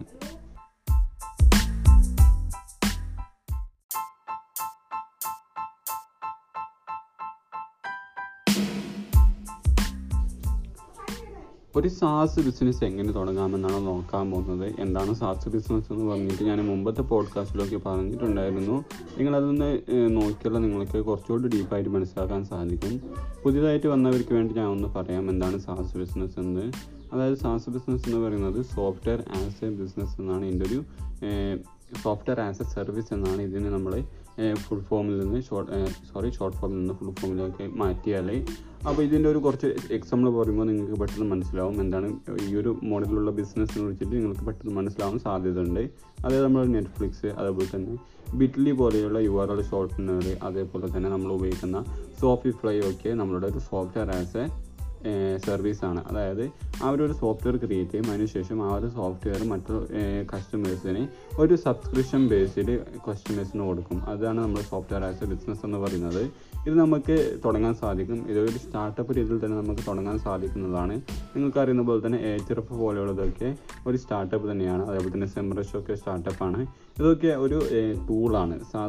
അതായത് SEO ഒക്കെ ഉപയോഗിക്കുന്ന ഒരു ടൂളാണ്. ആ ഒരു ടൂൾ ക്രിയേറ്റ് ചെയ്യുന്നതും ഒരു സാസാണ്. അതായത് സാസ് ബിസിനസ്സിലുള്ള ഒരു ടൂളാണത്. അപ്പോൾ നമുക്ക് ഇതിനെ സാധാരണ രീതിയിൽ ഒരു പ്രോഗ്രാമിംഗ് എഴുതിക്കൊണ്ട് നമുക്ക് ക്രിയേറ്റ് ചെയ്യാൻ സാധിക്കും. അതല്ല എങ്കിൽ നമുക്ക് കോഡ് കാനിയോൺ .net എന്ന് പറഞ്ഞിട്ടുള്ള വെബ്സൈറ്റിൽ നിന്ന് നിങ്ങൾക്ക് ഈ ഒരു കോഡിൻ്റെ, അതായത് അത്രയും അപ്ഡേറ്റ് ആയിട്ട് ഉണ്ടായിരിക്കില്ല, പക്ഷെ സാധാരണ ഒരു കോഡ് നമുക്ക് PHP കോഡ് നമുക്ക് ഡൗൺലോഡ് ചെയ്യാൻ സാധിക്കും. ചെറിയൊരു അമൗണ്ടിൽ തന്നെ ഡൗൺലോഡ് ചെയ്യാൻ സാധിക്കും. ഏകദേശം $100 താഴെയുള്ള ഒരു അമൗണ്ടിൽ തന്നെ നമുക്ക് ഓരോ കോഡിൻ്റെയും സ്ക്രിപ്റ്റ്, അതായത് ബാക്ക് എൻഡ് ഫ്രണ്ട് എൻഡ് പോലെയുള്ള കാര്യങ്ങൾ നമുക്ക് ഡൗൺലോഡ് ചെയ്തെടുക്കാൻ സാധിക്കും. ഒരു കോഡർ സഹായമില്ലാതെ തന്നെ സിമ്പിളായിട്ട് ഡൗൺലോഡ് ചെയ്യാം. അല്ലെങ്കിൽ നമുക്ക് സോഫ്റ്റ്വെയർ ഡെവലപ്പറെ വെച്ച ശേഷം അവർ നമുക്ക് വേണ്ടിയിട്ട് ഡൗൺലോഡ് ചെയ്ത് തരേണ്ടി വരും. ഡൗൺലോഡ് ചെയ്തിട്ടുള്ള അവർ നമുക്ക് ആ ഒരു സാസ് ബിസിനസ് ക്രിയേറ്റ് ചെയ്തിട്ട് തരേണ്ടി വരും. അല്ലെങ്കിൽ ഞാൻ പറഞ്ഞ പോലെ തന്നെ ഈ കോഡ് കാനിയോണിൽ നിങ്ങൾക്കൊരു അക്കൗണ്ട് തുടങ്ങിയിട്ട് അവിടെ നിന്ന് നിങ്ങൾക്ക് സിമ്പിളായിട്ട് തന്നെ നിങ്ങൾക്ക് വേണ്ടി സ്ക്രിപ്റ്റ് ഡൗൺലോഡ് ചെയ്തെടുക്കാവുന്നതാണ്. ചെറിയ എമൗണ്ടാണ്, $100 താഴെ മാത്രമായിരിക്കും ഇതിൻ്റെ എമൗണ്ട് വരിക. അതിനുശേഷം ആ ഒരു സ്ക്രിപ്റ്റ് നിങ്ങൾക്ക് എവിടെയാണോ ഹോസ്റ്റ് ചെയ്യേണ്ടത് അവിടെ ഹോസ്റ്റ് ചെയ്യുക. ഒരിക്കലും ഷെയർഡ് ഹോസ്റ്റ് പ്ലേസിൽ ഒരിക്കലും ഇതിനെ ഹോസ്റ്റ് ചെയ്യരുത്. കാരണം നമ്മൾക്ക് ഇതൊരു ചെറിയ ട്രാഫിക് ആയിരിക്കില്ല നമുക്ക് ഈ ഒരു സാസ് ബിസിനസ്സിലേക്ക് വരാൻ. ഹൈ എമൗണ്ട് ഓഫ് ട്രാഫിക് തന്നെയായിരിക്കും വരിക. കാരണം നിങ്ങളൊരു സാസ് ബിസിനസ് എക്സ്റ്റാബ്ലിഷ് ചെയ്യുമ്പോൾ കസ്റ്റമേഴ്സും വാങ്ങിക്കുന്നുണ്ട്, അതേപോലെ തന്നെ കസ്റ്റമേഴ്സിൽ നിന്ന് മറ്റുള്ളവരും വാങ്ങിക്കുന്നുണ്ട്. അതായത് ഇപ്പോൾ ഞാനൊരു പ്രൊഡക്റ്റ് സെല് ചെയ്യുകയാണെങ്കിൽ എനിക്കൊരു അക്കൗണ്ട് വേണം, അതുപോലെ തന്നെ വാങ്ങിക്കുന്നവർക്ക് ഒരു അക്കൗണ്ട് വേണം. അതുപോലെ തന്നെ കുറേ അക്കൗണ്ട് ക്രിയേറ്റ് ചെയ്യേണ്ടി വരും. അതുകൊണ്ട് തന്നെ നല്ല സ്പേസ് വേണം, അതുപോലെ തന്നെ നല്ല ട്രാഫിക് ഹാൻഡിൽ ചെയ്യാൻ സാധിക്കുന്ന സെർവറൊക്കെ വേണം. എന്നാൽ മാത്രമേ നമുക്ക് ഒരു സാസ് ബിസിനസ് ഒരു നല്ല രീതിയിൽ നിന്ന് മുന്നോട്ട് പോകാൻ സാധിക്കുള്ളൂ. അതുകൊണ്ട് തന്നെ ഉറപ്പായിട്ട് നല്ല രീതിയിലുള്ള ഒരു സെർവർ തന്നെ ചൂസ് ചെയ്യുക. ക്ലൗഡ് സെർവറാണ് ഏറ്റവും നല്ലത്. ഷെയർഡ് സെർവറിനേക്കാളും നിങ്ങൾക്ക് AWS അല്ലെങ്കിൽ നമ്മളുടെ ഡിജിറ്റൽ ഓഷ്യൻ പോലെയുള്ള ക്ലൗഡ് ബേസിൽ നിങ്ങൾക്ക് നിങ്ങളുടെ സാസ് ബിസിനസ് ഹോസ്റ്റ് ചെയ്യാവുന്നതാണ്. ചെറിയ അമൗണ്ട് തന്നെയായിരിക്കും അവർ ഫീസ് ചെയ്യുന്നത്. നിങ്ങൾക്ക് സിമ്പിളായി തന്നെ ഹോസ്റ്റ് ചെയ്ത ശേഷം ആ ഒരു സ്ക്രിപ്റ്റിനെ നിങ്ങൾക്ക് പബ്ലിക്കായിട്ട് ഡൊമൈൻ നെയിമൊക്കെ കൊടുത്തിട്ട് പബ്ലിക്കായിട്ട് ആൾക്കാർക്ക് എത്തിക്കാവുന്നതാണ്. ഇത്രയാണ് നമ്മുടെ സാസ് ബിസിനസ് തുടങ്ങാനുള്ള കാര്യങ്ങൾ. പിന്നെയാണ് നമ്മൾ ചെയ്യുന്നത് പ്രൊമോഷൻ ചെയ്യുമ്പോൾ നമുക്ക് പല രീതിയിൽ പ്രൊമോഷൻ ചെയ്യാം. ഞാൻ കഴിഞ്ഞ പോഡ്കാസ്റ്റിലൊക്കെ പറഞ്ഞിട്ടുണ്ടായിരുന്നു, എന്നാലും ഞാൻ പറയാം. അതായത് നമ്മളുടെ സോഷ്യൽ മീഡിയ വഴിയും അതേപോലെ തന്നെ സെർച്ച് എഞ്ചിൻ വഴിയും നമുക്ക് ഇതിനെ പ്രൊമോട്ട് ചെയ്യാൻ സാധിക്കും. അതുപോലെ തന്നെ അതല്ലെങ്കിൽ പെട്ടെന്നൊരു റിസൾട്ട് കിട്ടണമെങ്കിൽ നമുക്ക് പെയ്ഡ് മാർക്കറ്റിംഗ് ചെയ്യാവുന്നതാണ്. ഇമെയിൽ മാർക്കറ്റിംഗ് വഴിയും അതേപോലെ തന്നെ നമ്മളുടെ സോഷ്യൽ മീഡിയ വഴിയും അതേപോലെ തന്നെ നമ്മളുടെ SEM അതായത് സെർച്ച് എഞ്ചിൻ മാർക്കറ്റിംഗ് വഴിയും നമുക്ക് നമ്മുടെ പ്രൊഡക്റ്റ് ആഡ് കൊടുക്കാവുന്നതാണ്. നല്ല രീതിയിൽ തന്നെ ആഡ് കൊടുക്കുകയാണെങ്കിൽ പെട്ടെന്ന് തന്നെ നമുക്ക് റിസൾട്ടും ലഭിക്കുന്നതാണ്. അപ്പോൾ ഇത്രയാണ് നമ്മൾ സാസ് ബിസിനസ്സിനെ കുറിച്ചിട്ട് പറയാനുള്ളത്. കൂടുതലാരും താല്പര്യമുണ്ടെങ്കിൽ ഒന്നുകൂടി നിങ്ങൾ കമൻറ്റ് ബോക്സിൽ അല്ലെങ്കിൽ മറ്റെവിടെയെങ്കിലും എന്നുമായി ബന്ധപ്പെട്ടാൽ ഇതിനെ വിളിച്ചിട്ട് കൂടുതൽ കാര്യങ്ങൾ പറയാവുന്നതാണ്.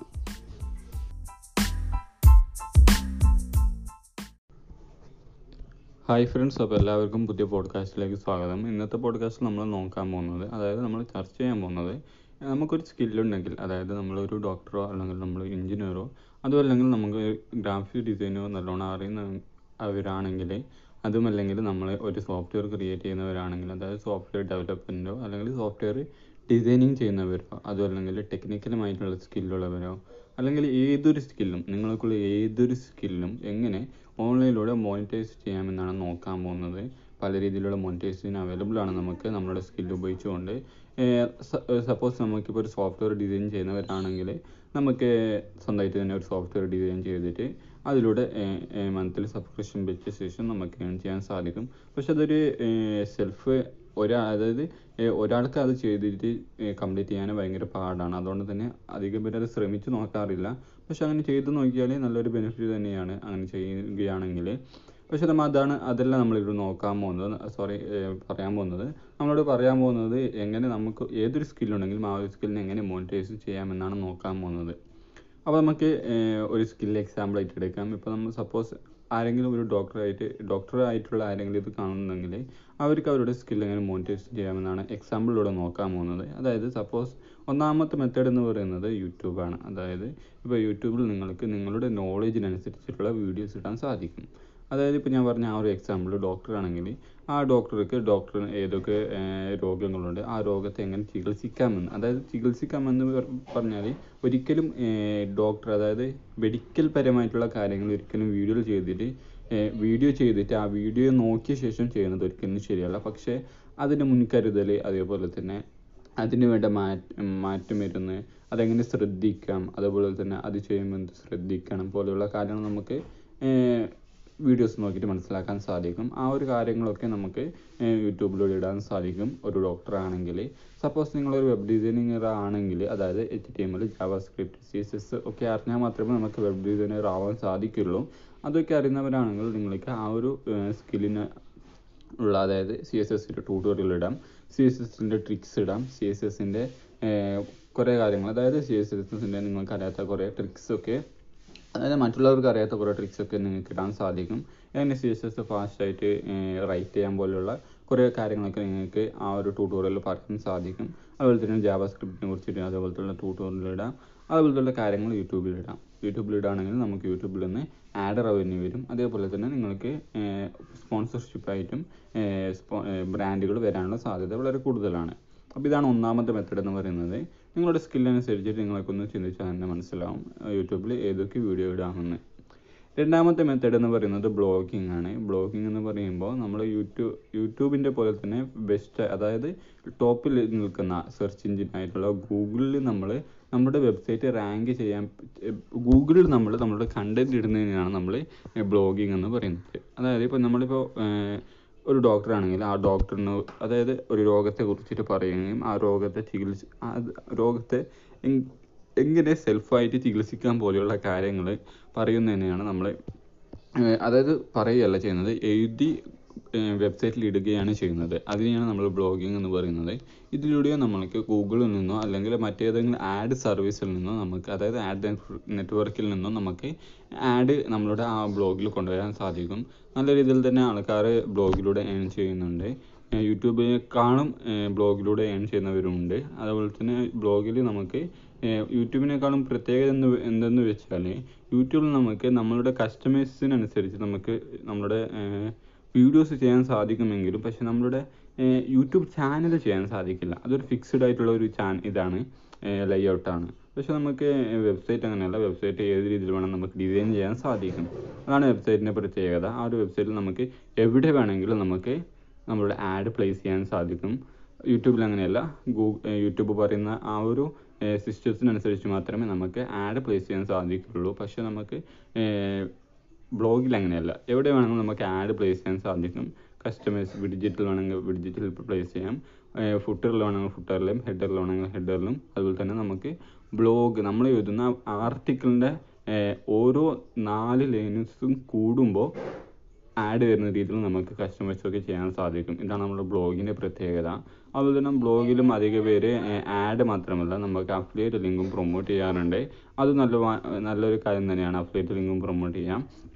ഇതാണ് രണ്ടാമത്തെ രീതി എന്ന് പറയുന്നത്. മൂന്നാമത്തെ മെത്തേഡ് എന്ന് പറയുന്നത് ഫ്രീലാൻസിങ് ആണ്. അപ്പ്വർക്ക്, അതേപോലെ തന്നെ ഫൈബർ പോലെയുള്ള സൈറ്റിൽ നമ്മളുടെ സ്കില്ല്, അതായത് നമ്മൾക്കുള്ള ആ ഒരു സ്കില്ല് സെല് ചെയ്യാൻ സാധിക്കും. പക്ഷേ ഡോക്ടറൊക്കെ ആണെങ്കിൽ അങ്ങനെ ചെയ്യാനുള്ള സാധ്യത വളരെ കുറവാണ്. കാരണം ആ ഫൈബറിലൊക്കെ സർവീസാണ്, അതായത് ഡിജിറ്റൽ സർവീസാണ് അധികം കൊടുത്തു വരാറുള്ളത്. അതുകൊണ്ട് തന്നെ ഡോക്ടേഴ്സ് വൈക്കൽ പോലുള്ള, അതായത് അങ്ങനത്തെ ഒരു ഫീൽഡിലുള്ള ആൾക്കാർക്ക് ഫൈബർ പോലെയുള്ള മെത്തേഡ് ഒരിക്കലും ശരിയാവില്ല. പക്ഷേ അതിൻ്റെ പകരം നിങ്ങൾ സ്വന്തമായിട്ടൊരു വെബ്സൈറ്റ് ക്രിയേറ്റ് ചെയ്യുക. അതിനുശേഷം ആ ഒരു വെബ്സൈറ്റിൽ നിങ്ങൾ എന്താണ് ചെയ്തു കൊടുക്കാൻ പോകുന്നത്, അതായത് നിങ്ങൾ എന്താണോ സർവീസ് കൊടുക്കാൻ പോകുന്നത് ആ ഒരു സർവീസിനെ കുറിച്ചിട്ട് എഴുതുക. അതിനുശേഷം ആ ഒരു സർവീസ്, അതായത് ആ ഒരു എഴുതുന്ന ആ ഒരു പേജ് നിങ്ങൾ കഴിയുന്ന എത്രയും SEO ഫ്രണ്ട്ലി ആയിട്ട് എഴുതാൻ നോക്കുക. അങ്ങനെയാണെങ്കിൽ ആ ഒരു പേജ്, സപ്പോസ് നിങ്ങളിപ്പോൾ ഒരു പല്ലിന് ഡോക്ടറാണെങ്കിൽ, ഇപ്പോൾ ഞാനിവിടെ നിന്ന് ഡെൻ്റൽ ഡോക്ടർ നിയർ മീ എന്ന് അടിക്കുകയാണെങ്കിൽ നിങ്ങളുടെ വെബ്സൈറ്റാണ് എനിക്ക് വരുന്നതെങ്കിൽ നിങ്ങളുടെ ആ ഒരു അപ്പോയിൻമെൻറ്റ്, അതായത് നിങ്ങളെ കണ്ടിട്ട് ചികിത്സിക്കാനുള്ള അപ്പോയിൻമെൻറ്റ് ഞാൻ ഇവിടെ നിന്ന് ഓൺലൈനിലൂടെ എടുക്കും. ഇത് എങ്ങനെയാണ് എനിക്ക് സാധ്യമായത്? അതായത് ഗൂഗിളിൽ ഞാൻ ആ ഒരു സംഭവം സെർച്ച് ചെയ്യുമ്പോൾ നിങ്ങളുടെ റിസൾട്ട് വരണം, എന്നാൽ മാത്രമേ എനിക്കത് സാധിക്കുകയുള്ളൂ. അങ്ങനെ വരണമെങ്കിൽ നിങ്ങൾ ആ ഒരു വെബ്സൈറ്റ് SEO ഫ്രണ്ട്ലി ആയിരിക്കണം. അതായത് നിങ്ങൾ എഴുതുന്ന കണ്ടൻറ്റ് SEO ഫ്രണ്ട്ലി ആണെങ്കിൽ എനിക്ക് സിമ്പിളായി തന്നെ നിങ്ങളുടെ സർവീസ് കോൺടാക്ട് ചെയ്യാൻ സാധിക്കും. അങ്ങനെയാണെങ്കിൽ നിങ്ങൾക്ക് അതിലൂടെയും റവന്യൂ ഉണ്ടാക്കാൻ സാധിക്കും. അതുപോലെ തന്നെയാണ് ഞാൻ പറഞ്ഞ വെബ് ഡിസൈനിങ് ഒക്കെ ആണെങ്കിൽ, അതായത് വെബ് ഡിസൈനിങ് നിങ്ങൾ ഫൈബറിൽ തന്നെ പോയി, അല്ലെങ്കിൽ അപ്വർക്കിൽ തന്നെ പോയി, അല്ലെങ്കിൽ ഫ്രീലാൻസിങ് എന്ന് പറഞ്ഞിട്ടുള്ള ആപ്പിൽ തന്നെ പോയിട്ട് നിങ്ങൾ സർവീസ് പ്രൊവൈഡ് ചെയ്യണം, ഗിഗ് പ്രൊവൈഡ് ചെയ്യണമെന്ന് പറഞ്ഞിട്ടില്ല. നിങ്ങൾക്ക് ഇതിനൊരു സ്വന്തം വെബ്സൈറ്റ് ക്രിയേറ്റ് ചെയ്യാം. അതിനുശേഷം നിങ്ങൾ ചെയ്യുന്ന സർവീസിനെ കുറിച്ച് പറയാൻ സാധിക്കും. അതിനുശേഷം ആ ഒരു സർവീസ് നിങ്ങൾ കഴിയുന്നത്രയും ഷെയർ ചെയ്യുക. അതുപോലെ തന്നെ SEO നല്ലോണം ഒപ്റ്റിമൈസ് ചെയ്യുക. എന്നാൽ നിങ്ങൾക്ക് മറ്റുള്ളവർ സെർച്ച് ചെയ്യുമ്പോൾ ആ ഒരു റിസൾട്ട് വരികയാണെങ്കിൽ നിങ്ങളുടെ സർവീസ് വിറ്റ് പോകാനുള്ള സാധ്യത ഉണ്ട്. അതേപോലെ തന്നെ നിങ്ങൾക്ക് ചെയ്യാൻ പറ്റുന്നത് ആ ഒരു സർവീസിനെ കുറിച്ചിട്ട് ബ്ലോഗ് ഒക്കെ എഴുതുക. അതായത് ഇപ്പോൾ നമുക്ക് വേർഡ് പ്രസ്സിലൊക്കെ ആണെങ്കിൽ നമുക്ക് ബ്ലോഗ് എഴുതാനുള്ള ഓപ്ഷൻ കൂടിയുണ്ട്. ആ ഒരു ബ്ലോഗ് എഴുതുന്നതോടുകൂടി ബ്ലോഗിൻ്റെ അണ്ടറിലോ അല്ലെങ്കിൽ ബ്ലോഗിൻ്റെ നടുക്കോ, അതായത് നമ്മൾ എഴുതുന്ന ആർട്ടിക്കിളിൻ്റെ നടുക്കോ അല്ലെങ്കിൽ വിഡ്ജറ്റോ ആയിട്ടൊക്കെ നമുക്ക് നമ്മുടെ ഗിഗ് പ്രൊമോട്ട് ചെയ്യാൻ സാധിക്കും. ഇത് നിങ്ങൾ പല രീതിയിൽ കണ്ടു കാണും. അതായത് നമ്മളിപ്പോൾ ഗൂഗിളിൽ ചെന്നിട്ട് നമ്മൾ SEO വാട്ട് ഈസ് SEO എന്നടിക്കുകയാണെങ്കിൽ മോസിൻ്റെ വെബ്സൈറ്റിലൊക്കെ ആയിരിക്കും വരാം. കാരണം മോസൊക്കെയാണ് SEOയിൽ റാങ്ക് ചെയ്ത് നിൽക്കുന്നത്. അപ്പോൾ മോസിൻ്റെ വെബ്സൈറ്റിൽ നമ്മൾ കയറിയിട്ട് ആദ്യത്തെ വെബ്സൈറ്റിൽ, അതായത് ആദ്യത്തെ ലിങ്കിൽ തന്നെ കയറിയാൽ മോസായിരിക്കും അത്. ആ ഒരു മോസിൽ നമ്മൾ കയറിയാൽ, അതായത് മോസ് എന്ന് പറഞ്ഞ വെബ്സൈറ്റിലേക്ക് കയറിയാൽ ആ ഒരു വെബ്സൈറ്റിൽ ആ ഒരു ആർട്ടിക്കിളിനെ കുറിച്ചിട്ട് എഴുതിയിട്ടുണ്ടാവും. പക്ഷേ ആ ഒരു ആർട്ടിക്കിൾ മാത്രമല്ല അവർ എഴുതുന്നത്. നിങ്ങൾ ആദ്യം ചെന്ന പാടെ തന്നെ ആ ഒരു മോസിൻ്റെ ആർട്ടിക്കിൾ തുടങ്ങുന്നതിൻ്റെ തൊട്ട് മുകളിൽ തന്നെ മോസിൻ്റെ പ്രൊഡക്റ്റ് ആയിട്ടുള്ള മോസ് SEO ടൂൾ, അതായത് SEOക്ക് വേണ്ടിയിട്ടുള്ള ടൂള് മോസ് പ്രൊവൈഡ് ചെയ്യുന്നുണ്ട്. ഇതെങ്ങനെയാണ് ചെയ്യുന്നത്? അതൊക്കെ നമുക്ക് വേർഡ് പ്രസ്സിലൊക്കെ കസ്റ്റമൈസ് ചെയ്യാൻ സാധിക്കും. അതുകൊണ്ടാണ് നമ്മൾ ആർട്ടിക്കിൾ എഴുതണമെന്ന് പറയുന്നത്. കാരണം ആർട്ടിക്കിൾ എഴുതുമ്പോൾ ആർട്ടിക്കിൾ ഓരോ സമയത്തിനനുസരിച്ചും അത് മാറിക്കൊണ്ടേയിരിക്കും. അതുകൊണ്ട് തന്നെ റാങ്കിങ് പെട്ടെന്ന് നടക്കുന്നതുകൊണ്ട് അങ്ങനെ നടക്കുകയാണെങ്കിൽ, അതായത് ആ ഒരു റാങ്കിങ് നടന്ന ശേഷം നമുക്ക് നമ്മളുടെ ആ ഒരു ബ്ലോഗ് മാത്രമല്ല നമ്മുടെ പ്രൊഡക്റ്റും റാങ്ക് ചെയ്യാം. അങ്ങനെയാണ് ഈ ഒരു സംഭവം വർക്ക് ചെയ്യുന്നത്. ഓക്കെ, അപ്പോൾ ഈ 3 രീതിയിൽ നമുക്ക് ഏൺ ചെയ്യാൻ സാധിക്കും. ഒന്നാമത്തെ മെത്തേഡ് എന്ന് പറയുന്നത് യൂട്യൂബാണ്. രണ്ടാമത്തേതെന്ന് പറയുന്നത് ബ്ലോഗിങ് ആണ്. മൂന്നാമത്തേതെന്ന് ഫ്രീലാൻസിങ് ആണ്, അതായത് സർവീസ് പ്രൊവൈഡ് ചെയ്യുകയാണ് ചെയ്യുന്നത്. ഇതിൽ ഏത് വേണമെങ്കിലും തിരഞ്ഞെടുക്കാം. ഞാൻ പറഞ്ഞ പോലെ തന്നെ ഡോക്ടറൊക്കെ ആണെങ്കിൽ ഒരിക്കലും ഫൈബർ പോലെയുള്ള സൈറ്റിൽ നമുക്ക് ഒരു സ്പേസ് ഇല്ല ഗിഗ് ഇടാനുള്ള. നമുക്ക് സ്വന്തമായിട്ട് തന്നെ ഒരു വെബ്സൈറ്റ് ക്രിയേറ്റ് ചെയ്യുക, അതാണ് ഏറ്റവും നല്ലത്. കാരണം വെബ്സൈറ്റ് വേണം നമുക്ക് ഇൻ്റർനെറ്റിൽ. അപ്പോൾ ഇത്രയേ ഉള്ളൂ ഇന്നത്തെ പോഡ്കാസ്റ്റ്. എന്തെങ്കിലും കൂടുതലായിട്ട് അറിയാൻ താല്പര്യമുണ്ടെങ്കിൽ കമൻറ്റ് ബോക്സിൽ അല്ലെങ്കിൽ ഞാനുമായി കോൺടാക്ട് ചെയ്യുക. യൂട്യൂബിലും മറ്റേ ഇൻസ്റ്റാഗ്രാമിലൊക്കെ അവൈലബിൾ ആണ്. അതാ ഞാൻ കൂടുതൽ അറിയാൻ താല്പര്യമുള്ളവർക്കാണെങ്കിൽ അവിടെ റിപ്ലൈ തരാൻ ശ്രമിക്കാം. അപ്പോൾ എല്ലാവർക്കും പുതിയ പോഡ്കാസ്റ്റിലേക്ക് സ്വാഗതം. ഇന്നത്തെ പോഡ്കാസ്റ്റിൽ നമ്മൾ പറയാൻ പോകുന്ന വിഷയം എന്ന് ചോദിക്കുകയാണെങ്കിൽ, നമ്മൾ ക്രിയേറ്റ് ചെയ്യുന്ന അല്ലെങ്കിൽ നമ്മൾക്കുള്ള ഒരു അഫിലിയേറ്റ് ലിങ്ക് നമ്മളെങ്ങനെ പ്രൊമോട്ട് ചെയ്യാമെന്നാണ് നോക്കാൻ പോകുന്നത്. എല്ലാവർക്കും അറിയുമെന്ന് വിചാരിക്കുന്നു എന്താണ് അഫിലിയേറ്റ് മാർക്കറ്റിംഗ് എന്ന്. അതൊന്ന് ചെറുങ്ങനെ സൂചിപ്പിക്കുകയാണെങ്കിൽ, മറ്റുള്ളവരുടെ പ്രൊഡക്റ്റ് നമ്മൾ സെല് ചെയ്ത് കൊടുക്കുകയാണെങ്കിൽ അതിന് വേണ്ടി നമുക്ക് ഒരു കമ്മീഷൻ കിട്ടും. അതിനെയാണ് നമ്മൾ അഫിലിയേറ്റ് പ്രോഗ്രാം അല്ലെങ്കിൽ അഫിലിയേറ്റ് മാർക്കറ്റിംഗ് എന്ന് പറയുന്നത്. ഇത് നമുക്ക് പല രീതിയിൽ നമുക്ക് നമ്മളുടെ ആ ഒരു ലിങ്ക്, അതായത് യുണീക്ക് ആയിട്ടുള്ള ആ ലിങ്ക് പ്രൊമോട്ട് ചെയ്യാൻ സാധിക്കും. ഒന്ന് ആഡ് വഴി, മറ്റേതെന്ന് പറയുന്നത് ഓർഗാനിക് വഴിയാണ്. ആഡ് വഴി ആണെങ്കിൽ നമുക്ക് ഇൻസ്റ്റൻസ് ആയിട്ട് തന്നെ, അതായത് പെട്ടെന്ന് തന്നെ നമുക്ക് ട്രാഫിക് ലഭിക്കും. അതുപോലെ തന്നെ നമ്മൾ ഓർഗാനിക് ആണെങ്കിൽ നമ്മൾ എത്ര രീതിയിൽ കണ്ടൻറ്റ് ക്രിയേറ്റ് ചെയ്യുന്നു അതിനനുസരിച്ചിട്ടായിരിക്കും നമുക്ക് ട്രാഫിക് വരിക. അതായത് ഇപ്പോൾ ഓർഗാനിക് വഴിയാണെങ്കിൽ നമുക്ക് യൂട്യൂബ് ചാനൽ ക്രിയേറ്റ് ചെയ്യാം, അതല്ലെങ്കിൽ ഒരു ബ്ലോഗ് ക്രിയേറ്റ് ചെയ്യാം. അതുമല്ലെങ്കിൽ നമുക്ക് ഇൻസ്റ്റാഗ്രാമിൽ പേജ് ക്രിയേറ്റ് ചെയ്തിട്ട് അതിലൂടെ പ്രൊമോട്ട് ചെയ്യാം. പക്ഷേ അതിനൊക്കെ നല്ലോണം ടൈം എടുക്കും. കാരണം ഓർഗാനിക് ആയതുകൊണ്ട് തന്നെ റീച്ചൊക്കെ കിട്ടണം. അതായത് നമ്മൾ ഉദ്ദേശിക്കുന്ന ആൾക്ക് എത്താൻ വേണ്ടി, അതായത് നമുക്ക് ടാർഗറ്റ് ഒരിക്കലും നമുക്ക് ചെയ്യാൻ സാധിക്കില്ല. അതായത് നമ്മളുടെ ആഡ്സ് നോക്കുകയാണെങ്കിൽ, സപ്പോസ് നമ്മളുടെ ലിങ്ക് ആഡ്സ് വഴിയാണ് പ്രൊമോട്ട് ചെയ്യുന്നതെങ്കിൽ നമുക്ക് കറക്റ്റായിട്ടുള്ള ഒരു ടാർഗറ്റ് ഡിഫൈൻ ചെയ്യാൻ സാധിക്കും. ഏത് കൺട്രിയിലുള്ള ഏത് ആൾക്കാണ് നമ്മളുടെ ഈ ഒരു പ്രൊഡക്റ്റ് എത്തേണ്ടത്, അതായത് ആഡ് എത്തേണ്ടതെന്ന് നമുക്ക് മുൻകൂറായി തന്നെ ഡിഫൈൻ ചെയ്യാൻ സാധിക്കും. അതാണ് നമ്മുടെ ആഡിൻ്റെ പ്രത്യേകത. ഇത് ഒരിക്കലും നമുക്ക് ഓർഗാനിക് വഴി ആയിട്ടുള്ള ആ ഒരു മെത്തേഡിലൂടെ ഒരിക്കലും സാധിക്കില്ല. കാരണം ഓർഗാനിക് എന്ന് പറയുന്നത് അവരുടെ അൽഗോരിതം അനുസരിച്ചിട്ട് എല്ലാവർക്കും എത്തുന്ന രീതിയിലാണ് ഓർഗാനിക് ആയിട്ടുള്ള പ്ലാറ്റ്ഫോമൊക്കെ ചെയ്യുന്നത്. അതുകൊണ്ട് തന്നെ നമ്മൾ ക്രിയേറ്റ് ചെയ്യുന്ന പ്രൊഡക്റ്റ് അല്ലെങ്കിൽ നമ്മൾ പ്രൊമോട്ട് ചെയ്യുന്ന പ്രൊഡക്റ്റ് അങ്ങനെ ഓർഗാനിക്കായി വഴി എത്താനുള്ള സാധ്യത വളരെ കുറവാണ്. ആഡ്സ് വഴി നോക്കുകയാണെങ്കിൽ നമുക്ക് സെർച്ച് എഞ്ചിൻ വഴി ആഡ്സും അതേപോലെ തന്നെ സോഷ്യൽ മീഡിയ വഴിയുള്ള ആഡ്സ് വഴി നമുക്ക് പ്രൊമോട്ട് ചെയ്യാൻ സാധിക്കും. സെർച്ച് എഞ്ചിൻ വഴിയുള്ള ആഡ്സ് ഏതൊക്കെയാണെന്ന് നോക്കുകയാണെങ്കിൽ, ഒന്ന് നമ്മളുടെ ഗൂഗിളിൻ്റെ ആഡ്സ് ഉപയോഗിക്കാം, അതല്ലെങ്കിൽ നമുക്ക് ബിങ് ആഡ്സ് ഉപയോഗിക്കാം. അതുമല്ലെങ്കിൽ നമുക്ക് സെർച്ച് എഞ്ചിനിലല്ല, അതായത് നമ്മൾ വായിക്കുന്ന ഓരോ ബ്ലോഗിൻ്റെ അണ്ടറിൽ വരുന്ന നാറ്റീവ് ആഡ്സ് നമുക്ക് ക്രിയേറ്റ് ചെയ്യാൻ സാധിക്കും. ഇതൊക്കെയാണ് നമ്മുടെ വെബ്സൈറ്റിൽ വഴി പ്രൊമോട്ട് ചെയ്യുന്നത്. അതുപോലെ തന്നെ വേറെ ആഡ്സ് എന്ന് പറയുന്നത് സോഷ്യൽ മീഡിയ വഴിയുള്ള ആഡാണ്. അത് നമുക്ക് ഫേസ്ബുക്ക് വഴി ആഡ് കൊടുക്കാം. അതേപോലെ തന്നെ ഫേസ്ബുക്കിൻ്റെ കൺട്രോളിലുള്ള ഇൻസ്റ്റാഗ്രാം വഴി നമുക്ക് ആഡ് കൊടുക്കാൻ സാധിക്കും. അതുപോലെ തന്നെ ഏറ്റവും കൂടുതൽ ആഡ്സ് കൊടുത്തു വരുന്നത് പിന്നെ യൂട്യൂബിലാണ്. യൂട്യൂബിൽ നമുക്ക് നമ്മളുടെ ആഡ് കൊടുക്കാൻ സാധിക്കും. അതേപോലെ തന്നെ അത്രയും ആൾക്കാർ ഉപയോഗിക്കാത്ത ഒരു പ്ലാറ്റ്ഫോം കൂടിയുണ്ട്, കോറ പോലെയുള്ള പ്ലാറ്റ്ഫോം, അതുപോലെ തന്നെ റെഡിറ്റ് പോലെയുള്ള പ്ലാറ്റ്ഫോം. ആ ഒരു പ്ലാറ്റ്ഫോമിലൂടെയും നമുക്ക് നമ്മളുടെ പ്രൊഡക്റ്റിൻ്റെ ആഡ് കൊടുക്കാൻ സാധിക്കും. കാരണം അതിലൊക്കെ ക്ലിക്ക് ത്രൂ, അതായത് നമ്മൾ ക്രിയേറ്റ് ചെയ്യുന്ന ആ ഒരു പ്രൊഡക്റ്റ് ക്ലിക്ക് ചെയ്യാനുള്ള സാധ്യത വളരെ കൂടുതലാണ്. അതുകൊണ്ട് തന്നെ നിങ്ങളുടെ പ്രൊഡക്റ്റ് എന്തിനനുസരിച്ചിട്ടാണോ, അതായത് നിങ്ങളുടെ പ്രൊഡക്റ്റ് വാങ്ങിക്കാനുള്ള സാധ്യത ഏത് പ്ലാറ്റ്ഫോമിലാണോ ഉള്ളത് അതിനനുസരിച്ചിട്ട് ആഡ് കൊടുക്കുന്നതായിരിക്കും ഏറ്റവും നല്ലത്. അതുകൊണ്ട് തന്നെ ആഡ് കൊടുക്കുമ്പോൾ നമുക്ക് നമ്മളുടെ ജിയോഗ്രാഫി, അതേപോലെ തന്നെ ഏജ് ലിമിറ്റ് പോലെയുള്ള എല്ലാ കാര്യങ്ങളും നമുക്ക് മുൻകൂറായി തന്നെ ഡിഫൈൻ ചെയ്യാൻ സാധിക്കും. അതുകൊണ്ട് തന്നെ ആഡ് കൊടുക്കുമ്പോൾ നമുക്ക് ഇൻസ്റ്റൻസ് ആയിട്ടുള്ള ഒരു ട്രാഫിക് കൂടി ലഭിക്കുന്നുണ്ട്. ഹായ് ഫ്രണ്ട്സ്, അപ്പോൾ എല്ലാവർക്കും പുതിയ പോഡ്കാസ്റ്റിലേക്ക് സ്വാഗതം. ഇന്നത്തെ പോഡ്കാസ്റ്റ് നമ്മൾ നോക്കാൻ പോകുന്നത് ഓരോ അഫിലിയേറ്റ് ലിങ്കും നമ്മൾ പ്രൊമോട്ട് ചെയ്യുന്നതിന് മുമ്പേ ആ ഒരു അഫിലിയേറ്റ് ലിങ്ക് എന്തിൻ്റെ അടിസ്ഥാനത്തിലാണ് നമ്മൾ സെല്ല് ചെയ്യുന്നത് നമ്മൾ ആദ്യം തന്നെ തീരുമാനിക്കണം. അതായത് ഓരോ അഫിലിയേറ്റ് പ്രൊഡക്റ്റ് പല ടൈപ്പിലുള്ള അഫിലിയേറ്റാണ് നമുക്ക് തരുന്നത്. അതായത് ഇപ്പോൾ നിങ്ങൾ ബ്ലൂ ഹോസ്റ്റ് എടുക്കുകയാണെങ്കിൽ നമുക്ക് അതിൽ ഓൺ ടൈം പേയ്മെൻറ്റാണ് തരുന്നത്. അതുപോലെ തന്നെ നിങ്ങൾ ട്യൂബഡി എടുക്കുകയാണെങ്കിൽ നിങ്ങൾ അതാണ് പ്രൊമോട്ട് ചെയ്യുന്നതെങ്കിൽ നിങ്ങൾക്ക് റിക്കറിങ് കമ്മീഷനാണ് വരുന്നത്. അതേപോലെ തന്നെ നിങ്ങൾ CPA മാർക്കറ്റിംഗ് ആണ് ചെയ്യുന്നതെങ്കിൽ നിങ്ങൾ ഓരോ ലീഡ് ജനറേറ്റ് ചെയ്യുമ്പോൾ നിങ്ങൾക്ക് അതിൻ്റെ ലീഡിക്ക് അനുസരിച്ചിട്ടുള്ള പ്രോഫിറ്റാണ് തരുന്നത്. അതായത് അഫിലിയേറ്റ് തന്നെ, അതായത് പല രീതിയിലുള്ള അഫിലിയേറ്റുകളുണ്ട്. ഒന്നാമത്തെന്ന് പറയുന്നത് പേപ്പർ ക്ലിക്കാണ്. അതായത് നമ്മൾ ഒരു ലിങ്കിലേക്ക് ആരെങ്കിലും ക്ലിക്ക് ചെയ്താൽ അതൊക്കെ റവന്യൂ വരുന്നതിനാണ് നമ്മൾ പേപ്പർ ക്ലിക്ക് എന്ന് പറയുന്നത്. അതേപോലെ തന്നെ രണ്ടാമത്തെ മെത്തേഡ് എന്ന് പറയുന്നത്, അതായത് നിങ്ങൾ പ്രൊമോട്ട് ചെയ്യുന്ന ആ ഒരു സാധനത്തിൽ ആൾക്കാർ വാങ്ങിക്കണം, അതായത് സെയിൽസ് നടക്കുകയാണെങ്കിൽ മാത്രമേ നമുക്ക് കിട്ടുന്ന ആ ഒരു പ്രോഫിറ്റിനെയാണ് നമ്മൾ സെയിൽസ് പെർ സെയിൽസ്, അതായത് സെയിൽസ് വഴി കിട്ടുന്ന പ്രോഫിറ്റ് മാത്രമാണ് ഇതിലൂടെ നമുക്ക് ലഭിക്കുകയുള്ളൂ. അതേപോലെ തന്നെ മറ്റൊരു രീതിയാണ് റിക്കറിങ് കമ്മീഷന്.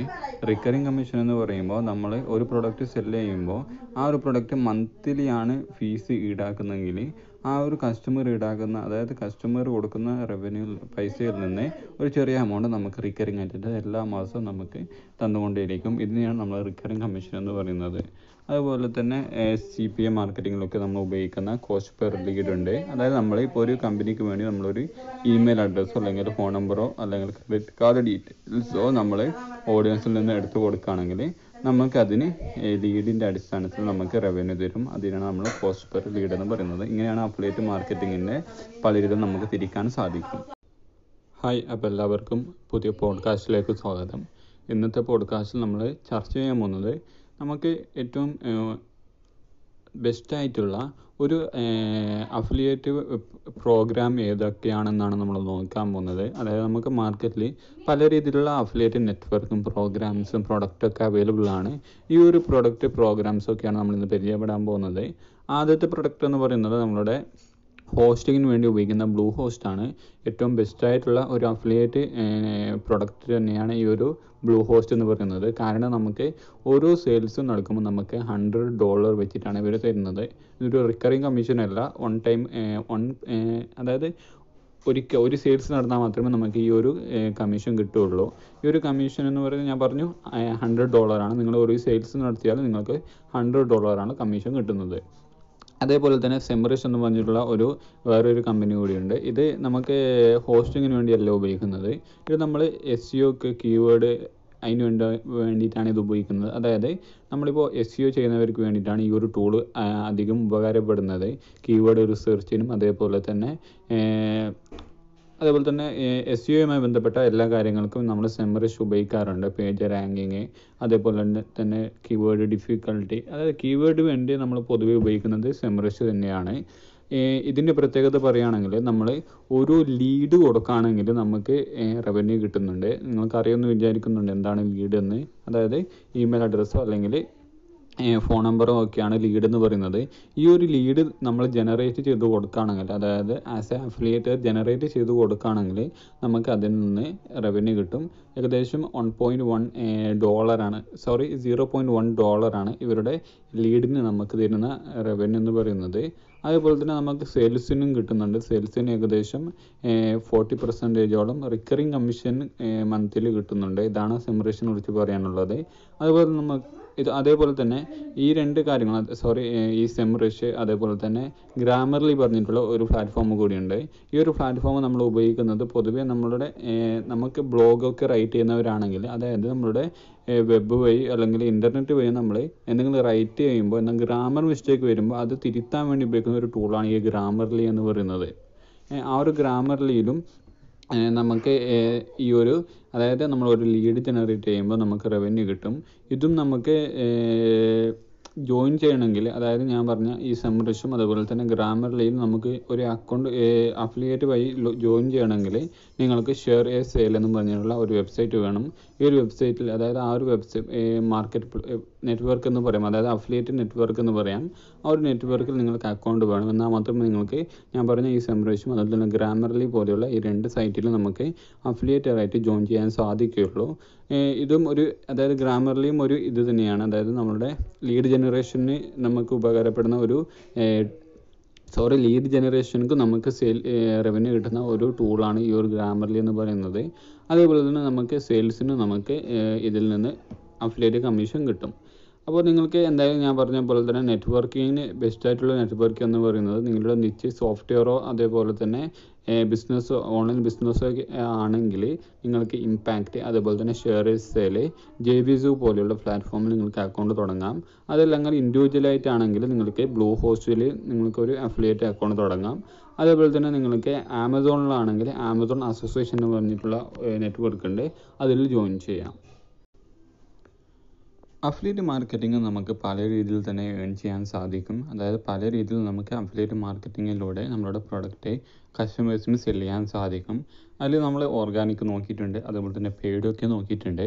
പക്ഷേ നമ്മൾ പെയ്ഡ് ചെയ്യുകയാണെങ്കിൽ നമുക്ക് മണി ആവശ്യമുണ്ട്. പക്ഷേ നമുക്ക് ഈ ഒരു ഓർഗാനിക് ചെയ്യുകയാണെങ്കിൽ ടൈം ആവശ്യമുണ്ട്.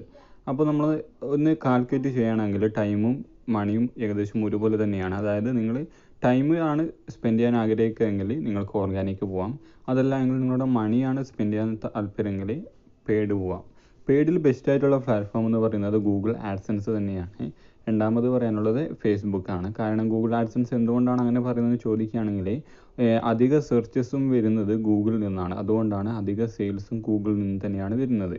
അതുകൊണ്ട് നിങ്ങൾക്ക് ഗൂഗിൾ ആഡ്സെൻസ് തന്നെയാണ് ഏറ്റവും. അതേപോലെ തന്നെ രണ്ടാമത് ഫേസ്ബുക്കാണ്. ഫേസ്ബുക്ക് ഒരു സെർച്ച് എഞ്ചിൻ അല്ലാത്തത് കൊണ്ട് തന്നെ ഫേസ്ബുക്കാണ് മറ്റുള്ളവർക്ക് ആ ഒരു പ്രൊഡക്റ്റോ അല്ലെങ്കിൽ നിങ്ങൾ സെല് ചെയ്യാൻ ആഗ്രഹിക്കുന്ന ആ ഒരു പ്രൊഡക്റ്റ് കസ്റ്റമേഴ്സിന് റെക്കമെൻഡ് ചെയ്യുന്നത്. ചിലപ്പോൾ ആ കസ്റ്റമേഴ്സ് വാങ്ങിക്കാതിരിക്കാം. ഇതൊരു നടക്കുന്ന കാര്യം തന്നെയാണ്. പക്ഷേ ഈ ഗൂഗിളിനെ അപേക്ഷിക്കുമ്പോൾ ഗൂഗിൾ ഒരു സെർച്ച് എഞ്ചിൻ ആയതുകൊണ്ട് തന്നെ ആ ഒരു ആൾക്കാരുടെ ഇൻട്രസ്റ്റ് ആണ് ആ ഒരു ഗൂഗിൾ സെർച്ച് ചെയ്യുന്നത്. നിങ്ങളിപ്പോൾ സപ്പോസ് നിങ്ങളിപ്പോൾ ഒരു ബ്ലാക്ക് ഫ്രൈഡേ ഓഫറാണ് ഇന്നെന്ന് പറയുന്നത്. ഇപ്പോൾ ഒരു ഗെറ്റ് റെസ്പോൺസോ അല്ലെങ്കിൽ ട്യൂബഡിയോ പോലെയുള്ള പ്ലാറ്റ്ഫോമൊക്കെ ബ്ലാക്ക് ഫ്രൈഡേയിൽ നല്ല രീതിയിലുള്ള സെയിൽസ് നടത്തുന്നുണ്ട്. അപ്പോൾ നിങ്ങൾ ആ ഒരു പ്രൊഡക്റ്റ് നിങ്ങൾ സെല് ചെയ്യാൻ ആഗ്രഹിക്കുകയാണെങ്കിൽ നിങ്ങൾ ചൂസ് ചെയ്യേണ്ടത് ഗൂഗിൾ ആഡ്സെൻസ് തന്നെയാണ്. ഒരിക്കലും ഗൂഗിൾ ഫേസ്ബുക്ക് യൂസ് ചെയ്യേണ്ടതെന്ന് ഞാൻ പറയുന്നില്ല. ഇതിൻ്റെ ഞാൻ സിനാറിയോ ഞാൻ നിങ്ങളുമായി ഷെയർ ചെയ്യുകയാണ്. അതായത് ഇപ്പോൾ ഞാനൊരു ഇമെയിൽ മാർക്കറ്റിങ്ങിൻ്റെ ആ ഒരു സർവീസ് വാങ്ങിക്കാൻ പോവുകയാണെന്ന് വിചാരിക്കാം. അപ്പോൾ ഞാൻ ഫേസ്ബുക്കിലായിരിക്കുമോ പോവുക അല്ലെങ്കിൽ ഗൂഗിളിലായിരിക്കുമോ പോവുക? ഞാൻ എന്തായാലും ഗൂഗിളിലായിരിക്കും പോവുക, അല്ലെങ്കിൽ യൂട്യൂബിൽ. അതായത് യൂട്യൂബ് എന്ന് പറയുന്നത് ഗൂഗിളിൻ്റെ സർവീസ് തന്നെയാണ്. അപ്പോൾ ഞാൻ എന്തായാലും ഗൂഗിളിലായിരിക്കും പോവുക. അതുകൊണ്ട് തന്നെ ഫേസ്ബുക്കിൽ നിങ്ങൾ ആഡ് കൊടുക്കുന്നതും ഗൂഗിളിൽ ആഡ് കൊടുക്കുന്നതും വളരെ വ്യത്യാസമുണ്ട്. ഗൂഗിളിൽ നിങ്ങൾ ആഡ് കൊടുക്കുമ്പോൾ എൻ്റെ ഇൻട്രസ്റ്റാണ് ഞാൻ അവിടെ സെർച്ച് ചെയ്യുന്നത്. ഇപ്പോൾ ഞാൻ സെർച്ച് ചെയ്യുന്നത് എങ്ങനെയായിരിക്കും?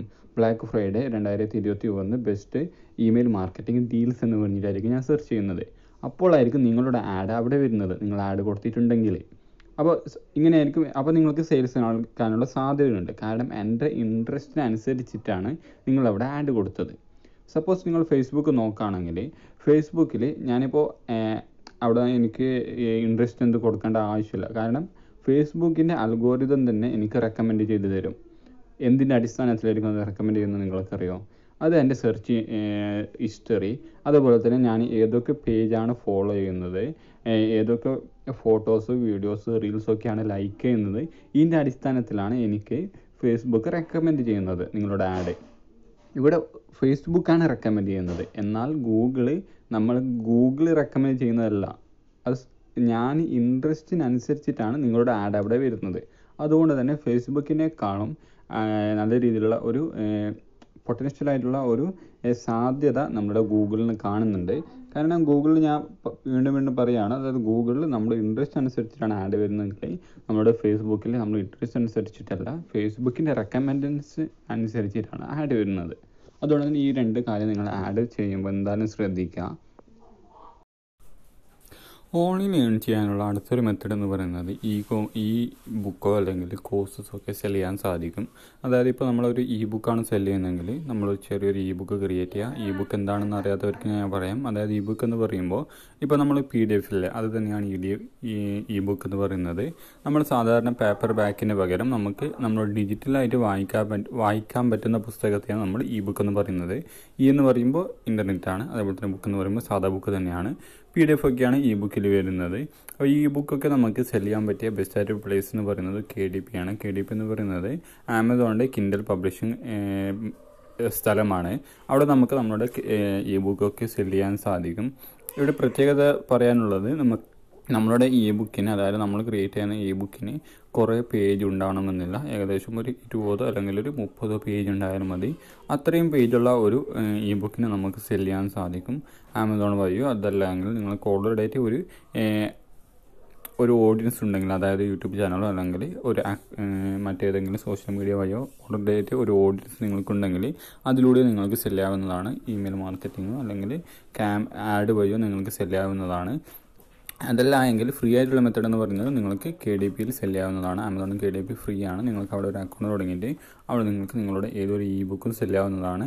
അടുത്തൊരു ട്രിക്കായിട്ട് പറയാനുള്ളത്, ഈ ഒരു ബുക്ക് നിങ്ങൾക്ക് കുറേ കണ്ടന്റ് എഴുതാത്ത തന്നെ ബുക്ക് ഉണ്ട്. അതായത് കളറിങ് ബുക്ക്, അതേപോലെ തന്നെ ജേർണൽ ബുക്ക്, അതുപോലെ തന്നെ ഡെയിലി കോൾ ബുക്ക് പോലെയുള്ള, അതായത് ടെംപ്ലേറ്റ് പോലെയുള്ള കാര്യങ്ങളൊക്കെ നമുക്ക് ബുക്കായിട്ട് സെല് ചെയ്യാൻ സാധിക്കും. ഡയറി പോലെയുള്ള കാര്യങ്ങളൊക്കെ നമുക്ക് ബുക്കായിട്ട് സെല് ചെയ്യാൻ സാധിക്കും. കാരണം നമുക്കതിൽ വരകൾ മാത്രമേ ആവശ്യമുള്ളൂ, അല്ലാതെ നമുക്ക് അതിലുള്ള കണ്ടന്റ് നമുക്ക് ഇടേണ്ട ആവശ്യമില്ല. അപ്പോൾ ഇതേപോലത്തുള്ള ബുക്കൊക്കെ നമുക്ക് KDP വഴി സെല് ചെയ്യാൻ സാധിക്കും. അതല്ലെങ്കിൽ ഞാൻ പറഞ്ഞ പോലെ തന്നെ ഓർഗാനിക് അല്ലെങ്കിൽ പെയ്ഡ് വഴി സെല് ചെയ്യാൻ സാധിക്കും. അതുപോലെ തന്നെ കോഴ്സിനെ കുറിച്ച് നോക്കുകയാണെങ്കിൽ കോഴ്സ് നമുക്ക് ഫ്രീ ആയിട്ട് ക്രിയേറ്റ് ചെയ്യാം. അതായത് നമ്മളുടെ സാധാരണ കമ്പ്യൂട്ടർ ഉപയോഗിച്ചുകൊണ്ട് അല്ലെങ്കിൽ ക്യാമറ ഉപയോഗിച്ചുകൊണ്ട് നിങ്ങൾക്ക് ഒരു കോഴ്സ് ക്രിയേറ്റ് ചെയ്യാം. ആ ഒരു കോഴ്സ് നിങ്ങൾക്ക് ഞാൻ പറഞ്ഞ ഇതേ മെത്തേഡോടുകൂടി KDPയിൽ ഒരിക്കലും പബ്ലിഷ് ചെയ്യാൻ പറ്റില്ല. കാരണം KDP എന്ന് പറയുന്നത് നമുക്ക് ബുക്കൊക്കെ സെല് ചെയ്യാനുള്ള പ്ലേസ് മാത്രമാണ്. പക്ഷേ നമുക്ക് ഈ ഒരു കോഴ്സസൊക്കെ സെല് ചെയ്യാൻ പറ്റിയ ബെസ്റ്റ് ആയിട്ടുള്ള പ്ലേസ് എന്ന് പറയുന്നത് ഒന്ന് ഉഡ്യൂമിയാണ്, അതേപോലെ തന്നെ രണ്ടാമത്തെന്ന് പറയുന്നത് ഷെയർ സ്കില്ലാണ്. ഈ രണ്ട് പ്ലാറ്റ്ഫോമിലൂടെയും ഏതെങ്കിലും ഒരു പ്ലാറ്റ്ഫോമിലൂടെ നിങ്ങൾക്ക് നിങ്ങളുടെ കോഴ്സസൊക്കെ സെല് ചെയ്യാൻ സാധിക്കും. അതല്ലെങ്കിൽ പെയ്ഡോ അല്ലെങ്കിൽ നമ്മൾ ഓൾറെഡി ഒരു പേജ് ഉണ്ടെങ്കിൽ ആ ഒരു പേജ്, അതായത് ഒരു ഓഡിയൻസ് ഉണ്ടെങ്കിൽ ആ ഒരു ഓഡിയൻസിക്ക് നിങ്ങൾക്ക് ഡയറക്റ്റായിട്ട് സെല് ചെയ്യാനും സാധിക്കും. ഈ രണ്ട് മെത്തേഡ് കൂടി ഇപ്പോൾ അധിക പേര് ഏൺ ചെയ്യുന്നുണ്ട്. അതുകൊണ്ടാണ് ഞാൻ നിങ്ങളുമായി ഷെയർ ചെയ്യാൻ ആഗ്രഹിച്ചത്. Okay, thank U.